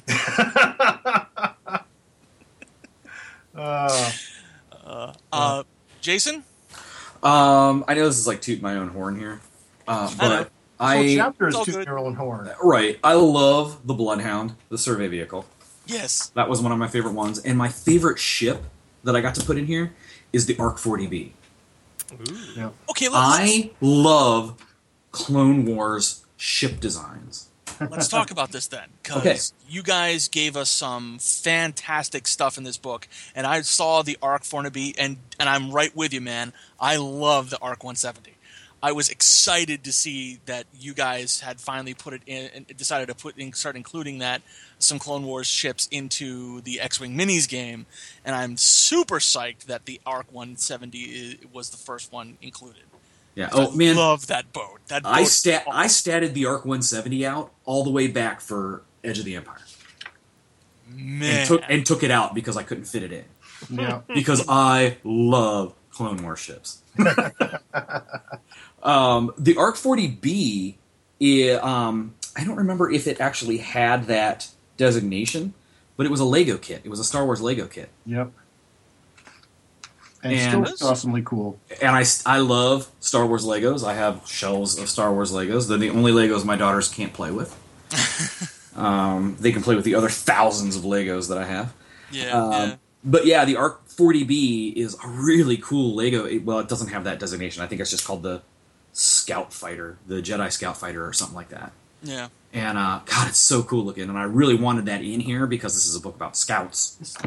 You know? Well, it is. There you go.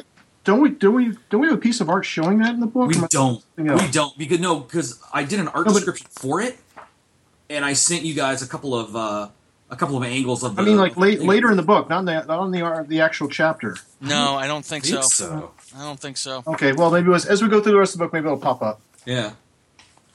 But yeah, those are my two favorite things that I did in that chapter. Nice. Getting on to some of the tech that you gave us in the vehicle chapter, the Swift 3 repulsor sled and its magnetic grapnel launcher. Yes. With the sidebar on page 54. Okay, what led to the design and inclusion of the NGL? Because this thing is awesome. Let me double check here. The Swift 3 is this was the one that was originally like a hangar tug. Yeah, it reminds me of those old German ground transports that had like the motorcycle in the front and the half track. Yeah, okay, that's what this is. Yeah, I mean that's why it was built to haul ships around a flight line or around a hangar or something, and so you just attach the grapnel to the ship and tow it. But the Pandora's box that you've opened for players now. You're aware of this, right? I'm well aware. Why do you think it's in there? I could have just mentioned it had something like that, or some of them were mounted with them, but I'm like, nah, I want to use this, so I'm going to let everybody else play with it. That's why it's in there. Dunk! Yep. That's wonderful. Did I put the... I don't know if I put changeable... I was thinking about putting changeable heads on it, and I think I ran out of page word count. So basically, instead of the electromag, you could put an adhesive, like a goopy adhesive one, or you could put like an actual a grappling hook or stuff like that. And I ran out of room for it. I do that like I'll do Huck will be like, oh, send me your outline, and I'll have whatever 14,500 words to play with, and I send an outline that's good for like 380,000 words. Yeah, I'll be honest though, Jason. When I wrote Armory stuff, it was the same way. I mean, stuff for the original Dark Heresy, I had stuff I didn't wind up using until like years later. So, got this other thing. Yeah, let's fit it in this book. I got a whole folder. I've been on this project since 2012. I got a whole folder of stuff. Yep. And that's the way it is. And that's cool because generally Jason will give us like all these great things. It's like, okay, what can we trim away? What's going to literally fit on the pages? Yeah, sorry. So, and that's always tough for almost everything. I mean, especially it's like lots of items. Huck and I just worked on a project that neither of us are at liberty to talk about, and I was talking to him online, and I'm like, man, I came in 10,000 words hot, and I had to cut all of it to get to get into my word count because it was just like as I'm writing, I'm adding more equipment. Oh, and I can do this, and I can put this in there. Oh, and they need this, and I'm like, it's like 1 o'clock in the morning, and this is due tomorrow. What am I doing? I'm over my word count. What have I done with my life? Yeah, what am I doing? Just cut all this and send it. And that's again, that's always kind of cool because we may get too much, but that way we can pick like what are going to be the best things, and maybe these other things we'll put them aside. It's like we'll hit those maybe in another book. Maybe they'll fit better in another book. Yeah, and that's happened too. I've seen ships that I wrote for one book show up in another book, which is always pretty awesome. I do have to thank you guys for getting so much Clone Wars tech into this book. Oh man, I love it. You put in the V19 torrent. Yep. You put in the ATRT. Yep. I just thank you. I love Clone Wars tech, and it makes so much sense that a lot of it is still available, still around, still kicking out in the galaxy, and in the hands of, shall we say, questionable entities or planetary governments that go rogue. Exactly. Yeah. They're all surplus now. Well, it's just it's the Army Navy surplus store stuff. Exactly. I mean, because the CGI Clone Wars cartoon, aside from the movies, is my favorite Star Wars media. Yeah. And I can't get I can't get enough of it. And my youngest daughter thinks I'm crazy because she watched me yell at the screen, yell at my television at the end of Ahsoka's character arc in the end of the fourth season. With Kenobi and all them. And I mean, I was already like, I kind of run cold on Jedi. They're not my favorite. I'm much more a space trucker kind of character, or a mechanic kind of character. And at the end of that arc, I just stood up and I'm yelling at the screen, and I'm like, bring on Order 66! Don't you do it, girl! Don't you do it! And Natalia's sitting on the floor like, Daddy's mad. So I love that cartoon. So that's why I always try to fit a lot of Clone Wars stuff into these books because, like Huck said, it's all surplus. Yeah. It's stuff that these planetary governments, these backwater governments, bought at auction. Yep. And the Imperial Navy doesn't want any of this, and the Imperial Army doesn't want any of this because it's all ship designs that are 30, 40 years old and don't fit into the Tarkin Doctrine and don't fit into their order of battle. Right. They remind people of it, and they're visual reminders of a different era. Exactly. But then when a couple of the really awesome dual-bridged proto-Star Destroyers that have the blunt front end on them. Their class starts with an A. They're big. They're like the big command Star Destroyers that the Galactic or the Republic Navy used. Oh man! They have the launch bay that opens down the middle of the dorsal side. It's not the Venator. It is the Venator. I'm sorry. Oh, it is the Venator. Okay. It doesn't start with an A. It is the Venator. The Imperial Navy is not going to use those, but when Morales 3's Space Navy shows up on the field with 3 of them, filled with V-19s, that's still a dangerous thing. Yeah, that's still wait. That's still going to black the eye of a Imperial Navy battle group. Yes. So that's what I love about the Clone Wars technology. Especially using older stuff, the newer warriors may have totally forgotten they exist, how to fight against them. Yeah. Their tactics are probably around the current line stuff. So. Yeah. Well, I mean, the Imperial Navy can certainly fight against a Venator, but the Confederacy ships, like the really weird ships the Confederacy used, nobody's gonna know how to deal with those. Especially the ones that have like flat cannons and big slug throwers on them. Yeah. Those Commerce Guild destroyers, man. Yeah, they're the awesome. Recusants. Yeah, I'm just going to point my business end at you and blow holes in your Star Destroyer. Exactly. They're so awesome. and that's what lumps it up. They're just too awesome to like leave behind. So it's cool we get them in the books. Yep. Yeah. Very cool. We have a chat question, maybe our last one for this chapter. Okay. Wanting to know, what is the ship on page 9? Page 9. Page 9. Oh, yeah, that thing. Page 9. Page 9. Space Armadillo. I don't know. That wait a minute. I recognize that ship. That is actually an old piece of art we grabbed for this book. I like it. Yeah. Man, who would have made that? It's not a Corellian. That's not Corellian's design language. It looks almost, I mean, aside from it's lacking bubble protuberances everywhere, but it looks almost Moncal. No, I mean, look at that front end. Look at that. Yeah. That's it not a looks Moncal. It's got curve, but no, I honestly have no idea myself. I thought it was incredibly cool looking and definitely captured the idea of like someone landing for the first time on a planet. Yeah. Going out to explore it. That's a rad little ship. Like It looks who almost made the Colicoid. G19? Yeah, it looks Colicoid, yeah. G19. The rigger. Oh, that was Corellian. That was a CEC ship? That was a CEC. It was like, hey, let's try this. Well, that failed. Yeah, I'll be damned. It was Corellian engineering. Yeah, I don't know what that ship is, but it's really awesome, and I wish I had statted it out.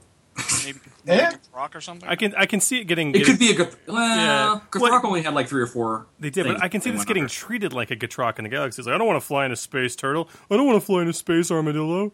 Yeah, but the Space Turtle's one of the best ships out there. It is. I'm totally. I'm really with you. is. But it failed horribly in the. Oh, it did. I mean, that's because it tried to do too much. No, I think it's because it looked like a giant freaking space turtle. And that it was ugly. It was ugly. Well, it's like Hirsch Kessel ships. Yes. Hirsch Kessel ships are the worst because they're like tryhards. Yeah. You know, Holy perennial says- also rans. Hooli says it's from the Fragments from the Rim, the West End Games book. I don't recognize it from there. What? Of course, they had some. A lot of their art was like flat panel side views anyway, so Oh yeah, could be. I don't know. I don't know, but it's really cool. That's a cool piece. Very cool. Yeah, that was the main reason I grabbed it and put in the book. I just thought it sort of captured the whole one person against the planet kind of feel. Yeah. Totally. Well, I bet guys, a droid flies that shit. I think we need to move on. Dude, Jason, I know we have you on borrowed time tonight, man. Yeah, I have to bounce after chapter 2. Sorry, guys. We'll miss you. Yes. Thanks for coming on, Jason. No, thanks for inviting me. It was Thanks great. for all the great work you did on the book too. Really, Thanks, man. stuff. That's my pleasure. I'm looking forward to our next project. Yes. Wonderful. Awesome having you on, man. So thanks, man. Thanks a lot, fellas. Thanks, Jason. It was really good talking to you. Thanks for giving your time for us. It was a pleasure. Have a good night. Good night. You too. Night. And there he goes. Ding. Yay.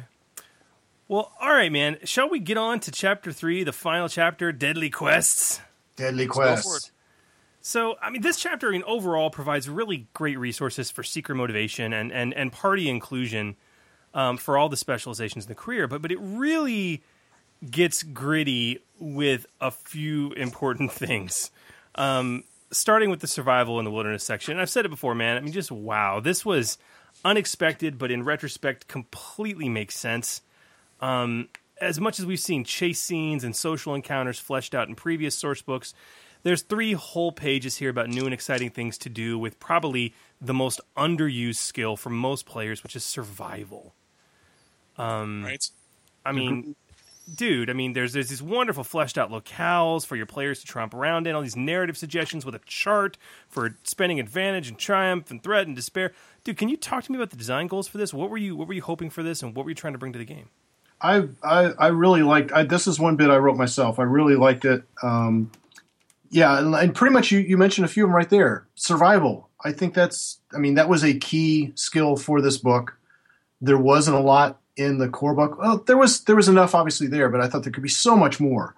And obviously one of the key cool parts of this system is, spending your narrative dice after you do it. So coming up with other neat things, and I think pretty much a lot of the other books have had ways to spend those that are very thematic to exactly what you're doing here.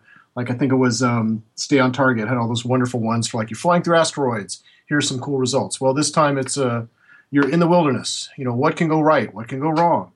But also just I really love the little bit about using the survival skill in other ways. Hey, you can build a musical instrument. How cool is that to have? And what kind of cool things can that do for your character? Making camouflage kits. Other just not really huge things, but just kind of fun things that'll let your character have, just something neat to do that you'll remember a few sessions later on, hopefully. You can get out your pan flute, maybe play for the group at a really low morale moment, those kinds of things. And the Ithorian's like, can I borrow that and try it? No! Well, do you use as an offensive weapon, maybe? Great, thanks. Now I'm going to have a player that's going to insist on crafting a weapon to use to enhance his bellow. Thank you. But yeah, again, just coming up with all these cool settings and neat things that can happen in them. Because I kind of view, obviously, like the colonists and other characters will be doing a lot of tromping through the wilderness. But I kind of, for me, a lot of the Force and Destiny characters, rediscovering their past, going through these ruined temples and almost archaeological stuff, and going through the wilderness to find these places that were maybe something important to the Force thousands of years ago. Well, it's very fitting. Also, as an aside, our wonderful cadre of fans in chat has not let us down. They actually found that ship on page 9. Oh. It's called the Star Cab. WAG, page 41 of Galaxy Guide 8 for Scouts. Galaxy Guide 8 Scouts. Perfect. Ironic. It's not CDC. Magic. It's called the Orlean Star Explorer, or the Space Cab. Awesome. Very, very interesting. I honestly don't remember exactly where. I mean, sometimes we'd have art that's just like maybe didn't fit in one book, so we use it in another. It's an awesome piece of art. It's I think it's a Matt Bradbury, but it's gorgeous.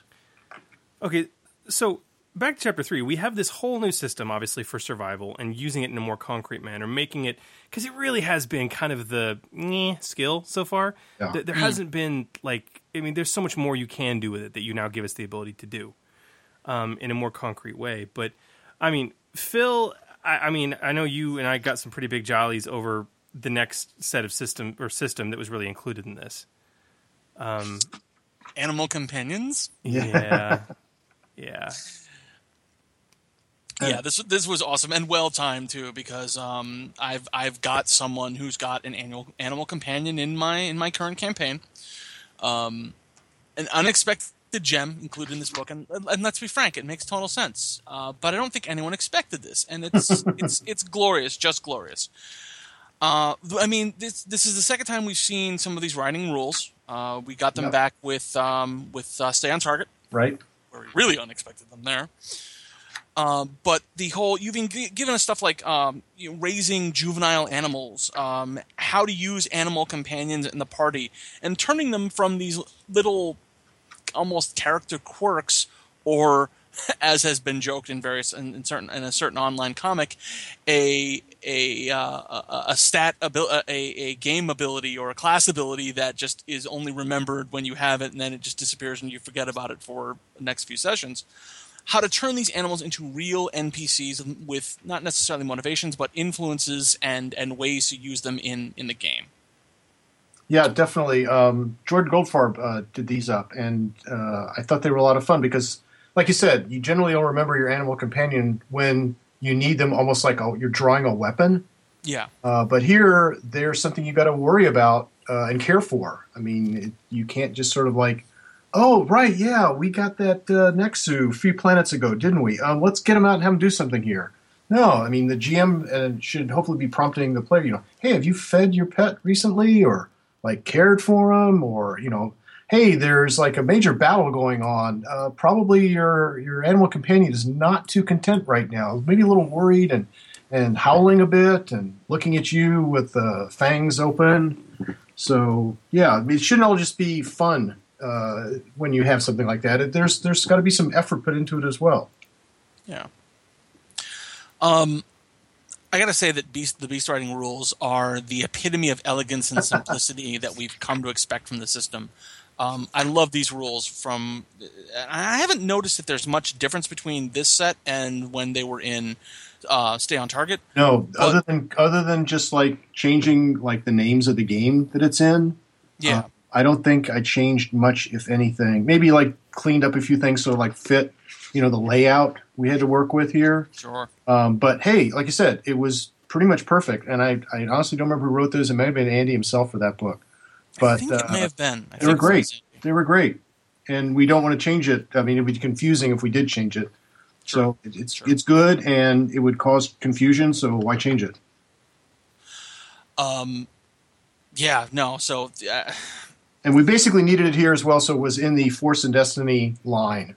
Right. Yeah. Putting it in. Yeah. So I guess really the only other thing to say is because you not only give us new beasts, but you also give us a lot of good, solid animals that work perfectly at various stages of a Force user's animal bond talent. Was that part of the real design goal, that you really wanted to include a lot more options, or at least a lot more examples that GMs could extrapolate to their own creatures that they introduce to the game on the plethora of alien worlds that their adventures might be taking place on? Yes. Yeah, we wanted a wide range, especially I think talking with Jordan, we wanted to put in some small creatures. We definitely wanted a good spread of ones that interacted with the Force, because that's what this game is all about. And put in some of the really just cool creatures as well that we haven't done in Force and Destiny. But yeah, hopefully some of these you might not use as is. Maybe it's like, wow, so this bat thingy, that looks kind of cool, but what if it did this instead? Boom, boom, boom. I create a new creature. Great. And it fits in with this world I'm working in for the campaign. Fantastic. So yeah, if we spark ideas, then yeah, mission accomplished. Okay, I just now noticed this. I don't know why. Because and it didn't come up in our discussion of artwork, but on page 69, the Anks, it just now occurred to me that that's a pack of baby Nexu. Yes. That was another, oh my god, it is! That was another fun one I remember working with Zoe. That's disturbing. Oh, it's adorable! Come on! Oh, those beautiful little balls of terror! Like, and the Anks is just like, oh, look at you. You're sharpening your claws on my face. I'm going to grow up to be a vicious, savage monster. They're so cute when they're small, though. Come on. Oh my god, I did not pick that up. That is an awesome eye, Chris. Oh no, chat picked it up actually. Oh, thank you, chat. Thank you. I think this was just so much fun working with Zoe on. I mean, we've also got the little kitten. I think it was in the species. No, maybe it was the hermit. That's what it was. The hermit specialization. He's got that little cute kitten in his hands. But yeah, there was just a lot of terrifying cute in the book. Yeah. Well, it's like you said earlier, especially when talking about those hermits' abilities, especially when it comes to like menace. You get it as a pup. It certainly doesn't have its silhouette size, but after many sessions and some good RP, it's now, gosh, you now have a Nexu. Yes. Hope you've been treating it well. I really hope you've been treating it well. Very interesting. Very interesting. And then, of course, at the end of this chapter, capping off the book, we have the adventure seeds, the campaign ideas, the seeker rewards. I mean, kind of somewhat following the formula of the source books to this point. We also find some very well-written encounter and campaign summaries to really uniquely use the content of this book. I mean, do you have a favorite part of this section, and can you talk to us about it? Well, first off, this was sterling, as you could probably tell, because it's just wonderful. I kind of liked, I think it was... flipping through, I think it was the Marooned campaign idea. I liked it because it could sort of happen almost any time, especially when the PCs have not been really paying attention to like how many ration packs they might have aboard or anything like that when they're flying around. But it gives a kind of light, like it could be you can run it as a short-term, long-term kind of thing. You could actually have them discover things as they go through. I liked actually putting Gamorreans into the book.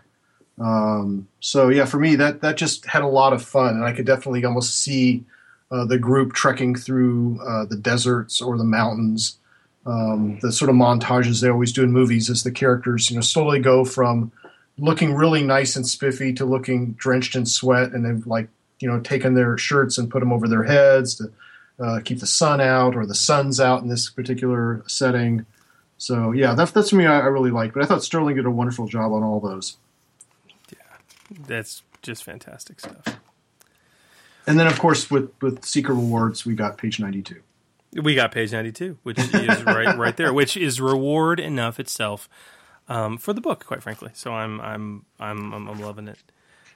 Well, guys, this is Savage Spirits. Obviously, the Secret Source book. It's out. We, as we normally do, highly recommend you pick it up. But specifically for, the gem in this, especially for GMs that are looking to add something new to their games, and really players who are looking for a more interesting option and really want to get into some animal handling. This is it. This is here you go. So. Dude, Huck, thank you so much for coming on and talking to us about this. I know we've been jawing for 2.5 hours at this point. Oh, this was a lot of fun, and I hope everybody listening and following along has had a lot of fun as well. And if we didn't cover a question that you had, you can reach us via our forums, or you could post on the forums here. One way or another, I'm sure we'll get the question. We will try to get it addressed. If it's a problem, we'll get it fixed. And we hope you like the book. Thank you very much. Well, now it's time to bring an end to our show. Phil, I know you've got an extended kitchen pass, if you're able to hang out for a little bit. And I don't know if, Huck, I know it's getting late for you, but if you guys want to stick around for 15 minutes or so and jaw about stuff in post-show, we certainly can. At this point, I think a broken curfew, so I'm good. All right. Right on. Well, Gamer Nation, become a member of the Gamer Nation yourselves if you're not already, even if you're a listener. Visit us at d20radio.com. Head to the forums, register, post your mind. Leave us a liner while you're at it. Email us, gmchris at d20radio.com, gmphil at d20radio.com. Tell us why you never listen to the Order 66 podcast. You can also phone us questions to be answered on the show, or liners, at 262-D20-radio. That's 262-320-7234. And we actually got a call-in question we just couldn't get to tonight because of tonight's unique episode topic. Right on. But we'll be certainly be getting to it next week. And if I'm not mistaken, Phil, I do believe the listeners have spoken on the Order 66 Facebook page, and I think they're wanting us to go back to a specialization talk next week. Well then. I do believe for the entrepreneur, one of the entrepreneurial specs. Okay. Which is very interesting. We haven't really talked about the trader or the entrepreneur, so very eager to get to that. So that's what we should expect next show. So we hope you guys will all tune in for that. It's going to be in 2 weeks' time on the 7th of August. I gotta figure out what the heck I'm going to do for that. That should be interesting. I know, right? Stretch your brains. So it's there. But guys, thank you all for tuning in. Again, give us a call, leave us a liner, head to the Facebooks, and become a part of our online community. Thank you all for listening. Thanks to Tim and Jason for joining us today. Yes, thank you both. Thank you again for having us on. It was really a lot of fun. Looking forward to more of them. Amen. And with that, this is GM Chris wishing you peace, love, and good gaming. And this is GM Phil. May the dice be with you.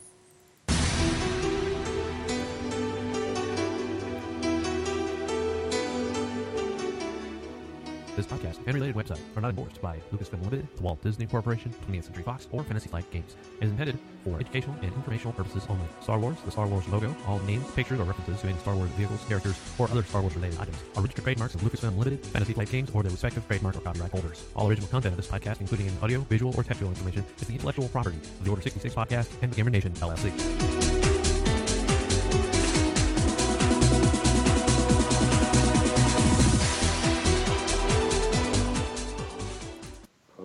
Show.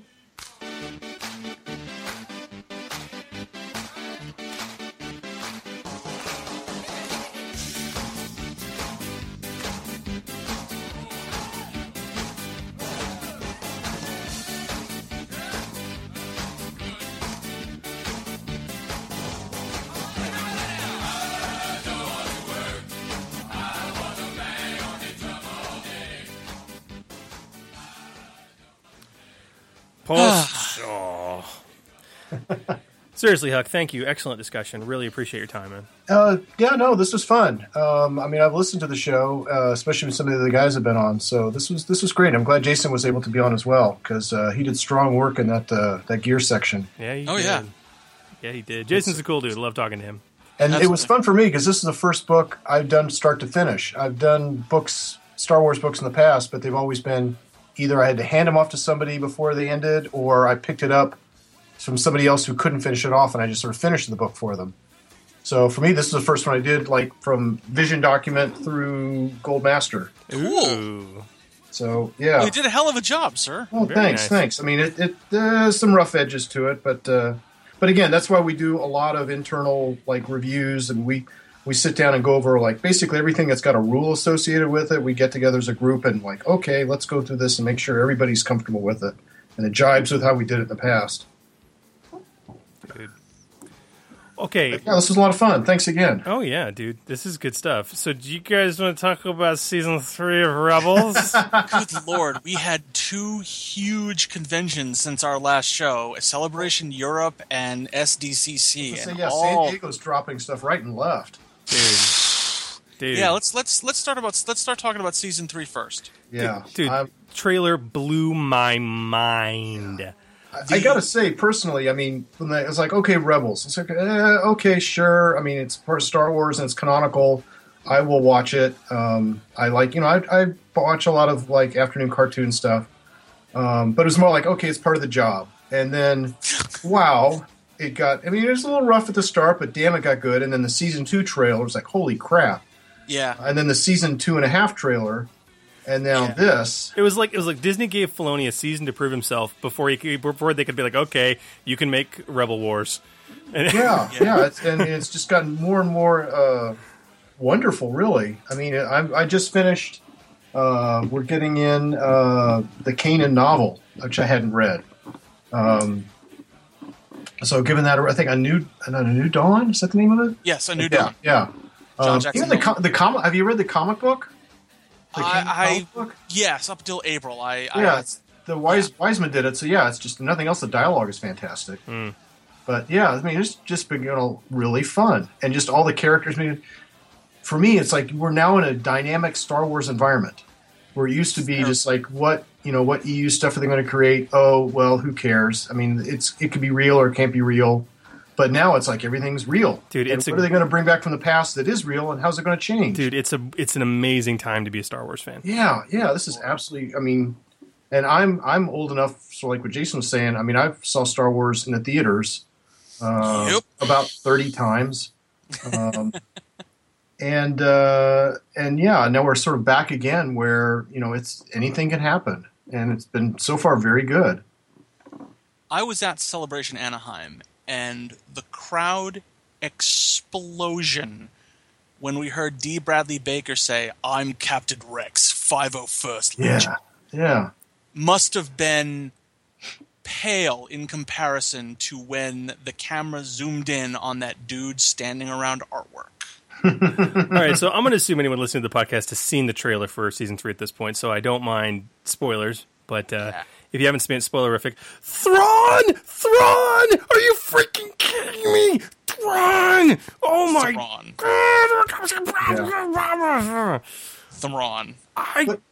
But it's also exciting because we don't know what he's going to be like. Well, we got the big picture stuff, yeah. But got a pretty good idea.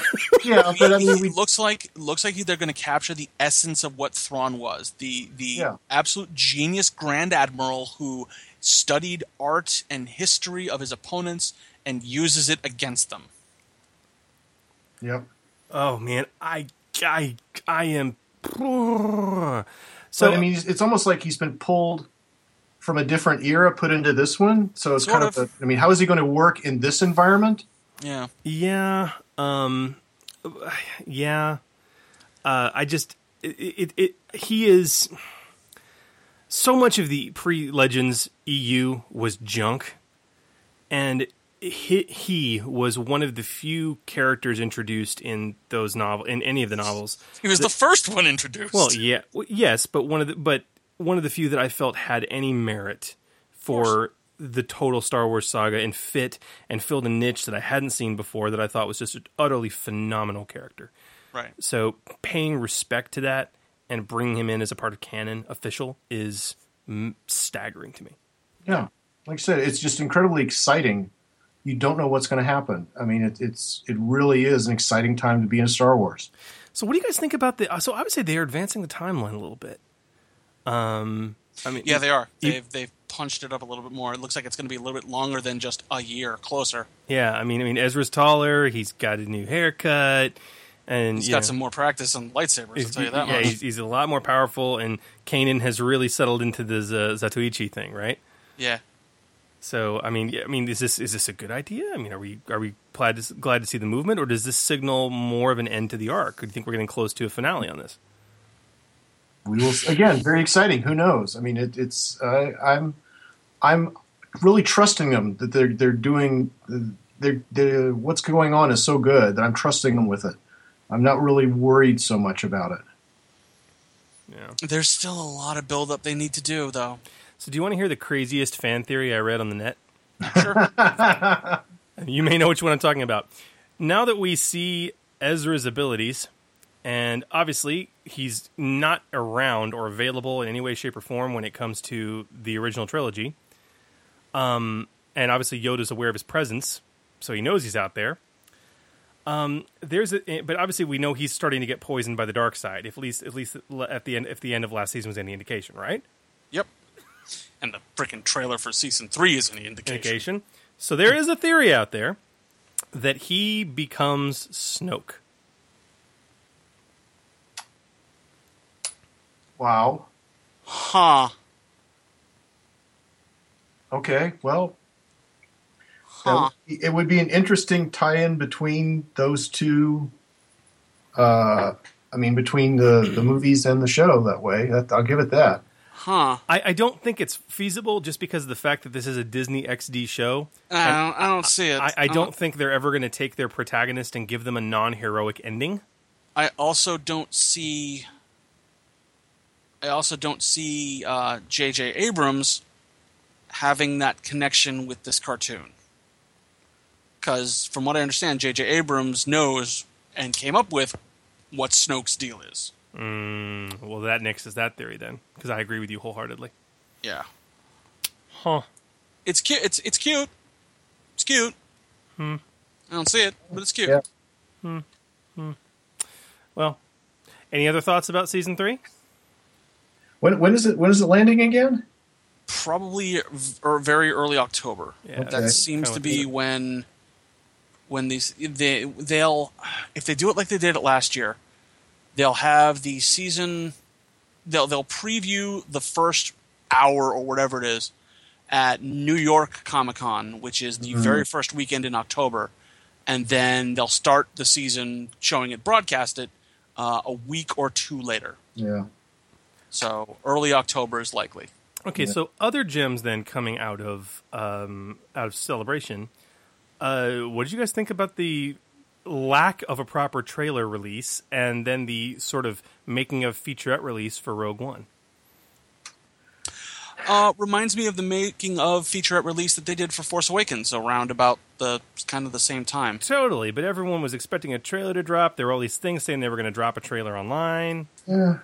I mean, speculation like crazy. I didn't mind it. I mean, it may just be there's so much. I mean, San Diego drops so many trailers for so many other things that I would actually be okay with them if they dropped it, like a week or two from now.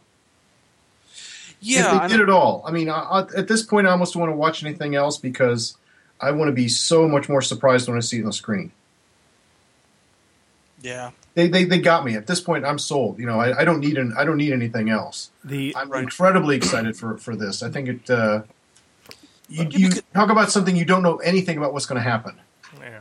Well, there's that, and we arguably know how it's going to end. They end with getting someone gets the data tapes to Leia. Well, that's how it ends. Let me throw you something wacky. Maybe there's like Rogues 1 through 20 or something, and another group manages to do it, and they find out as they're all dying at the end. Oh, we got it covered. Thanks, anyways. I mean, talk about awfully dark ending, but. So there, if you watch the featurette, which listen, I've been excited about Rogue One since the beginning, but watching the featurette got me completely 100% on board.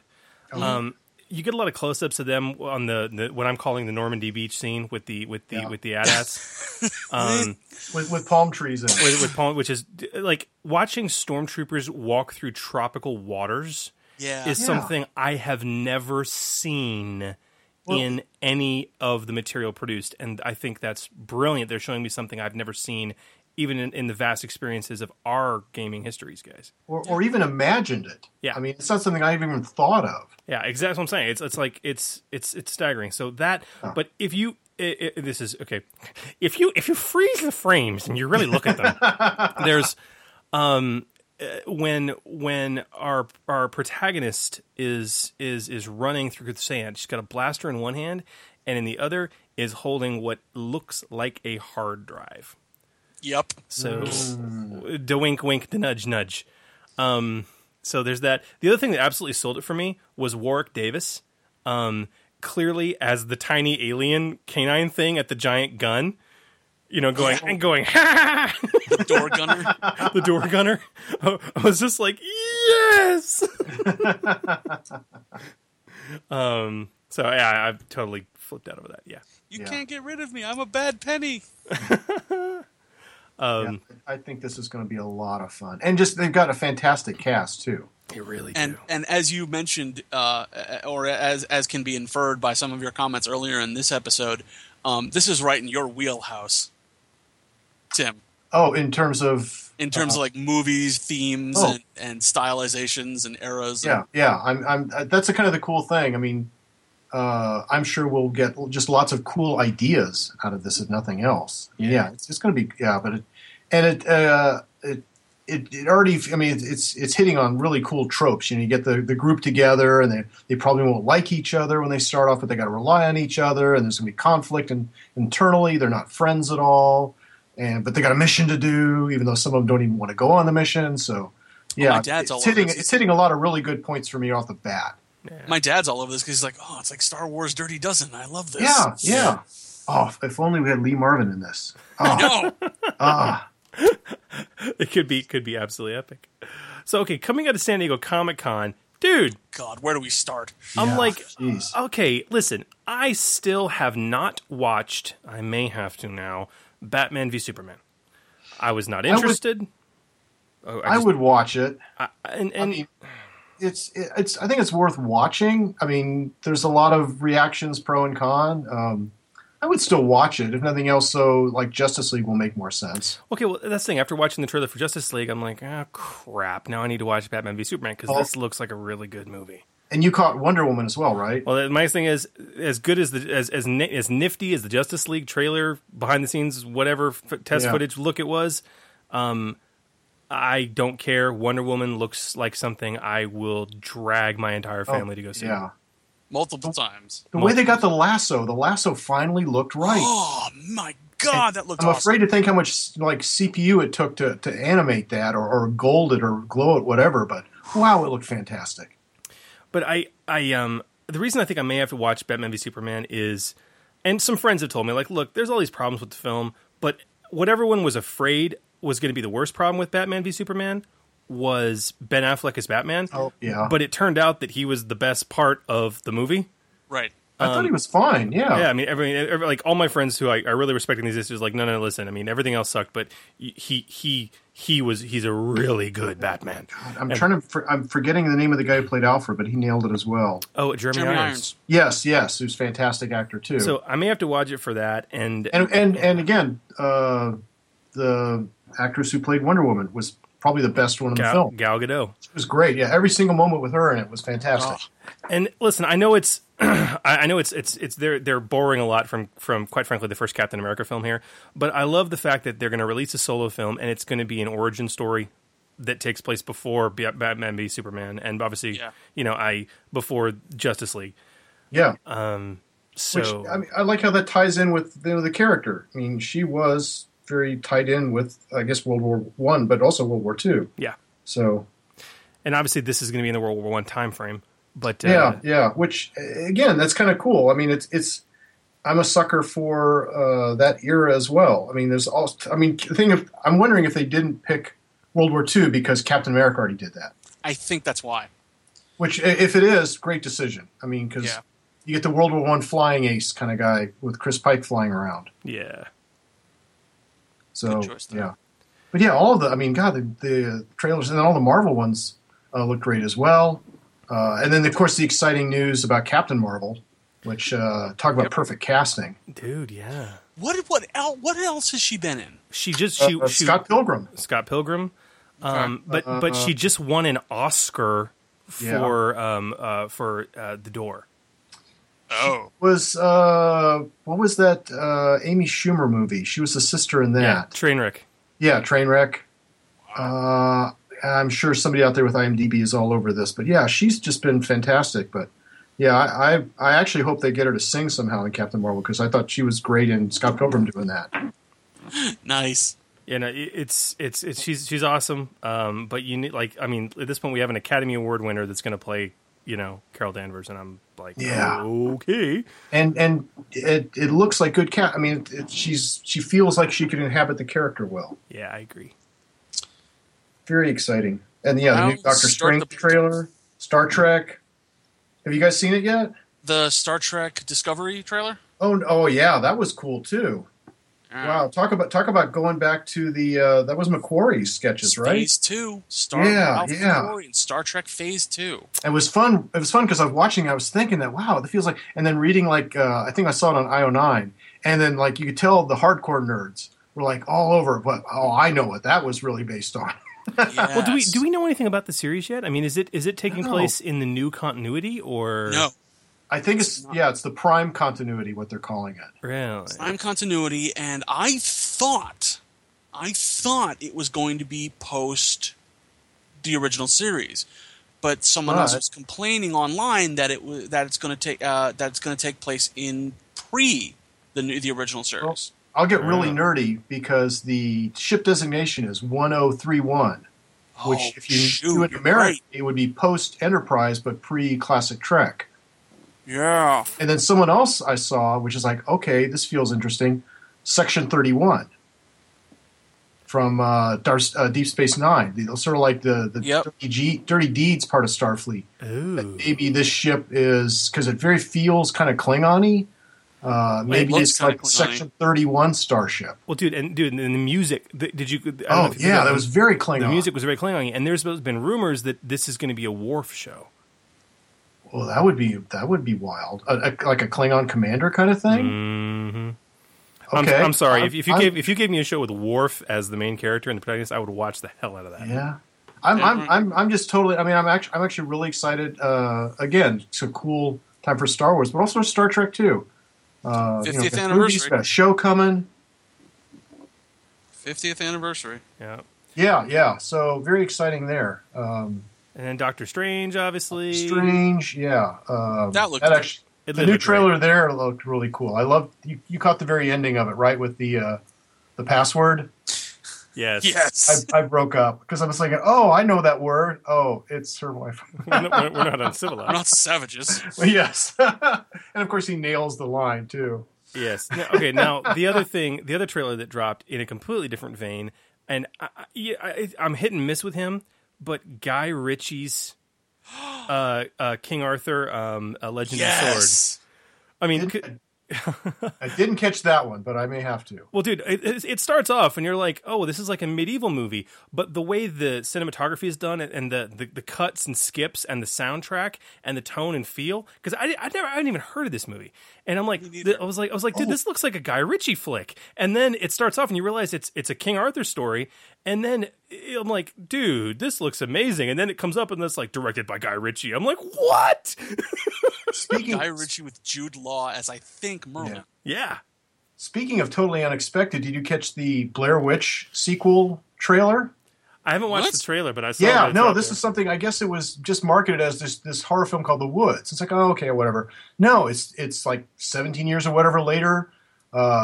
It's like the brother of one of the characters from the original film is going out to find her. And the trailer looks really good. And I was a huge fan of the original Blair Witch. But this looks really like a really good horror film. I love horror movies. Wow. Yeah, I think it's just called Blair Witch. And it looks really good.